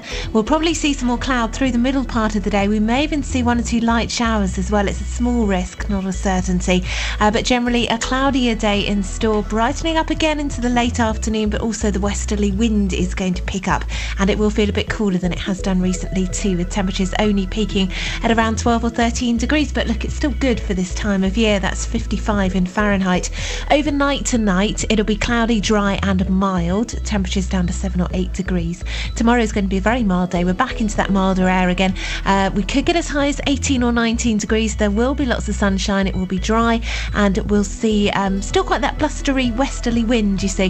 Things taking a bit of a downhill plunge, I'm afraid. On Thursday we're going to see some outbreaks of rain into the afternoon, and this will bring in some cooler air in time for Friday and the weekend. That's the forecast. Nick Coffer on BBC Three Counties Radio. How about a bit of murder and death, particularly local murder and death from the 19th century? I mean, one of the crimes in the book, I think there's a potential there for miscarriage of justice. Here until 3 o'clock this afternoon. More great music to come in the next 2.5 hours. Every once in a while, I like a little bit of epic on this programme. Nick Coffer. Today, I'm just outside of Aylesbury at Stoke Mandeville. I'm at Hula, which is an animal rescue centre in the paediatrics ward of the L&D Hospital. I'm in St Albans. Nick Coffer, weekdays from 12 on BBC Three Counties Radio. Let's get some of your texts on chuggers. Dunstable is... Andy in Luton says, it's not chuggers, it's big issue sellers that makes me want to stay away from the shopping quadrant. Can I say something that I've never said out loud? Right, OK. Yeah, I can say this. How risky? 1 to 10.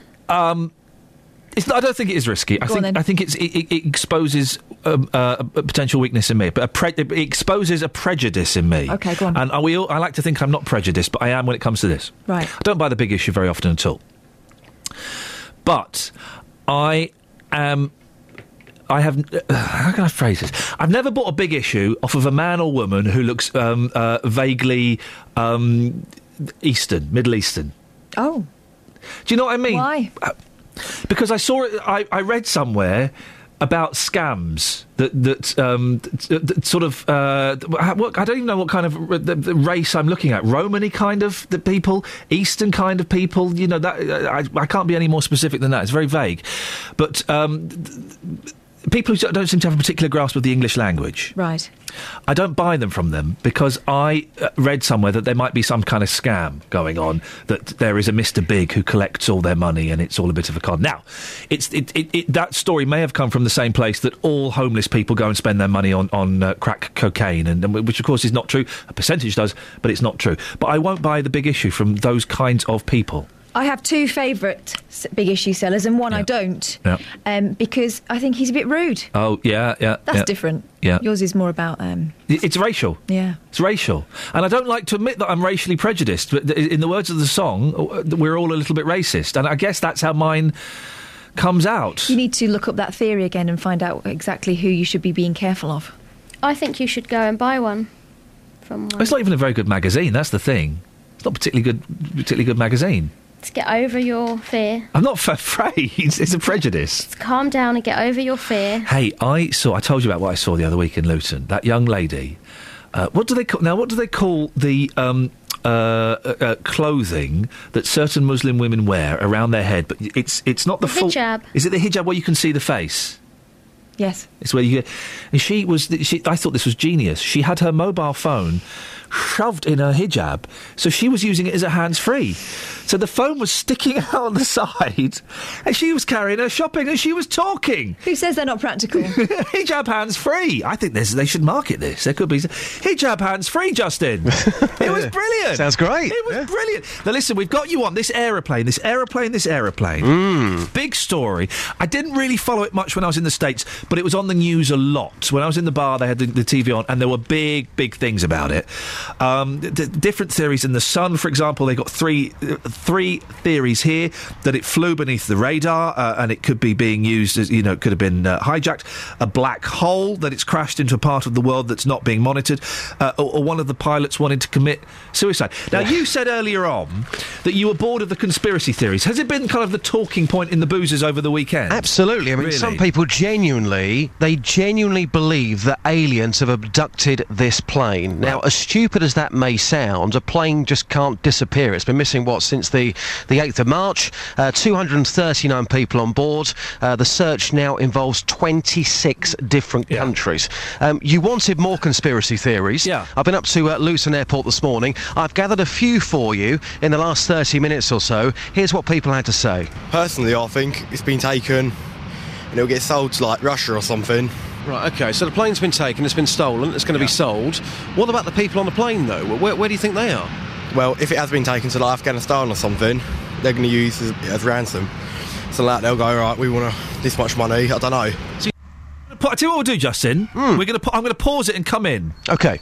That's nonsense. Why would Russia buy a 777? They've probably got loads themselves. So why would Russia want to buy an aeroplane that they could never, ever use? I don't know. You wanted bizarre conspiracies. No, I do. We never know. Maybe one of these could be the truth. But there is no way that aeroplane could be sold to a state. It couldn't happen. It couldn't be used. That could never be used. You never know. OK, let's go. Let's carry on and see what happens next. You think the people are still alive, and at some point in the next few weeks, the ransom will then come to light? Yeah, it's definite. They'll go, all right, we want 50 million, or we're going to kill all these people. Now that I can dig, Justin. You can dig that one. I can dig that one. The passengers are alive and they're being held hostage. The thing that makes me think that isn't the case is that, where are we now? It's like 12 days or something, isn't it? That we've not heard that ransom demand already. We've not heard Al-Qaeda or whoever say, we've got it. But why not, if they have got those people and everyone praying that those people are still alive, that if they can leave it a few weeks, surely the ransom will be higher, won't it? The ransom will be high, whatever it is. I suppose they could be... How do you hide 230 people? How do you shift... Once they're out of that aeroplane, how do you shift 230 people around? You can't do it. Well, you would think that somebody surely would have a mobile phone either to text somebody or to get a message, but then again, you don't know how these people operate. If this plane has been hijacked, we're not talking about 2 or 3 people going on board and hijacking a plane. If it is going to be as big as that, it's going to be a huge operation that's been planned for years, probably. You mentioned a good thing about someone would have hidden a mobile phone. Yeah. And someone would have received a text from, their Uncle Johnny that's on the plane, and we've had none of that. You would think so. You would certainly think so. Let's carry on. Kaz, we're here at Luton Airport this morning. You're an aviation enthusiast. What do you think has happened to this plane? Where is this plane? Well, I think it might well have crashed. A large aeroplane like that, to disappear, totally disappear, and there must be somebody that's seen that on radar, in my opinion. They must know where it is, more or less. Maybe some countries are not revealing all they know. Right, so you think the plane has crashed, what, at the bottom of the ocean? Possibly, because if something really major happened on board and it would have gone straight down, and there's such a vast expanse of water out there that it could take a while to find. Now, sensible. The plane's crashed. Apparently, according to the paper, I didn't know this, there are bits of the ocean that we can't see. There are some bits that are very, very deep. Yeah. You would think so, and certainly you're watching these air crash investigation programmes. A lot of the planes which have crashed into the ocean, it takes a massive operation to try and get hold of that wreckage. But I go on to make the point here, surely we would have seen something, Ian. He goes on. OK, let's carry on. What about seats, though? Would seats not come up? No, the seats will stay on the aeroplane, and unfortunately if the airplane doors wouldn't open, and they wouldn't if it went straight down, then it would be straight... No, it'll take a while. OK, so which country, just lastly, which country do you think knows about this plane crashing but they won't reveal that information? Well, there are some countries out there that, because of security reasons, can't give out information. Such as? Well, I don't really want to name names because I'm not sure myself which countries that might be, but I just think that there may be some people that know something, but it's just a guess. I think it's probably been hijacked and it's been taken somewhere that's been very well organised. And hence it's just disappeared off the radar. So you think those people on that plane, then, are still alive? Yes, I do. And I think perhaps there's the next perhaps stage of the story to come out when they're ready to do that. These people who put these things together are very structured, and I think it's the element of surprise that they actually spring on people because they're organised and the people that are on board that aircraft don't know what's happening, that they are taken disadvantage of. I mean, how incredible would that be if every single person on that plane was still alive? Well, it'd be fantastic for them, and I do really feel that if they are alive, they must be so petrified at this particular moment in time. I do, and my hearts go out to all their families. It's just, incredibly disappointing that something like this can happen. It's one of the weirdest stories that has been around for a long, long time, and I'm suspecting we're going to kind of get to the stage where we ain't never going to find out the answer. Well, I don't know. Those people there, Ian, those people were either plane spotters or they work in the airline industry, and I think a lot of people I spoke to this morning, other people we didn't have time to put on that tape, but a lot of people strongly believe all of those passengers and crew, 239 of them on board, a lot of people still believe they're out there, they are alive. Justin, keep listening because Howard's in London. Morning, Howard. London. I'm in London town, mate. How you doing? All right, geez. You've got a theory on the plane. You've got a minute. Yeah. You've got a minute. Go on. Right. I personally think, my own opinion, and I seriously think it didn't even take off. Go on. That's it. What? It didn't take off? No. What do you think happened? How can a plane, the 7777, they are huge. How can a plane of that magnitude not be found? You tell me. Well, I don't know if it gets lost in a blind part of the ocean. No. You'd find it.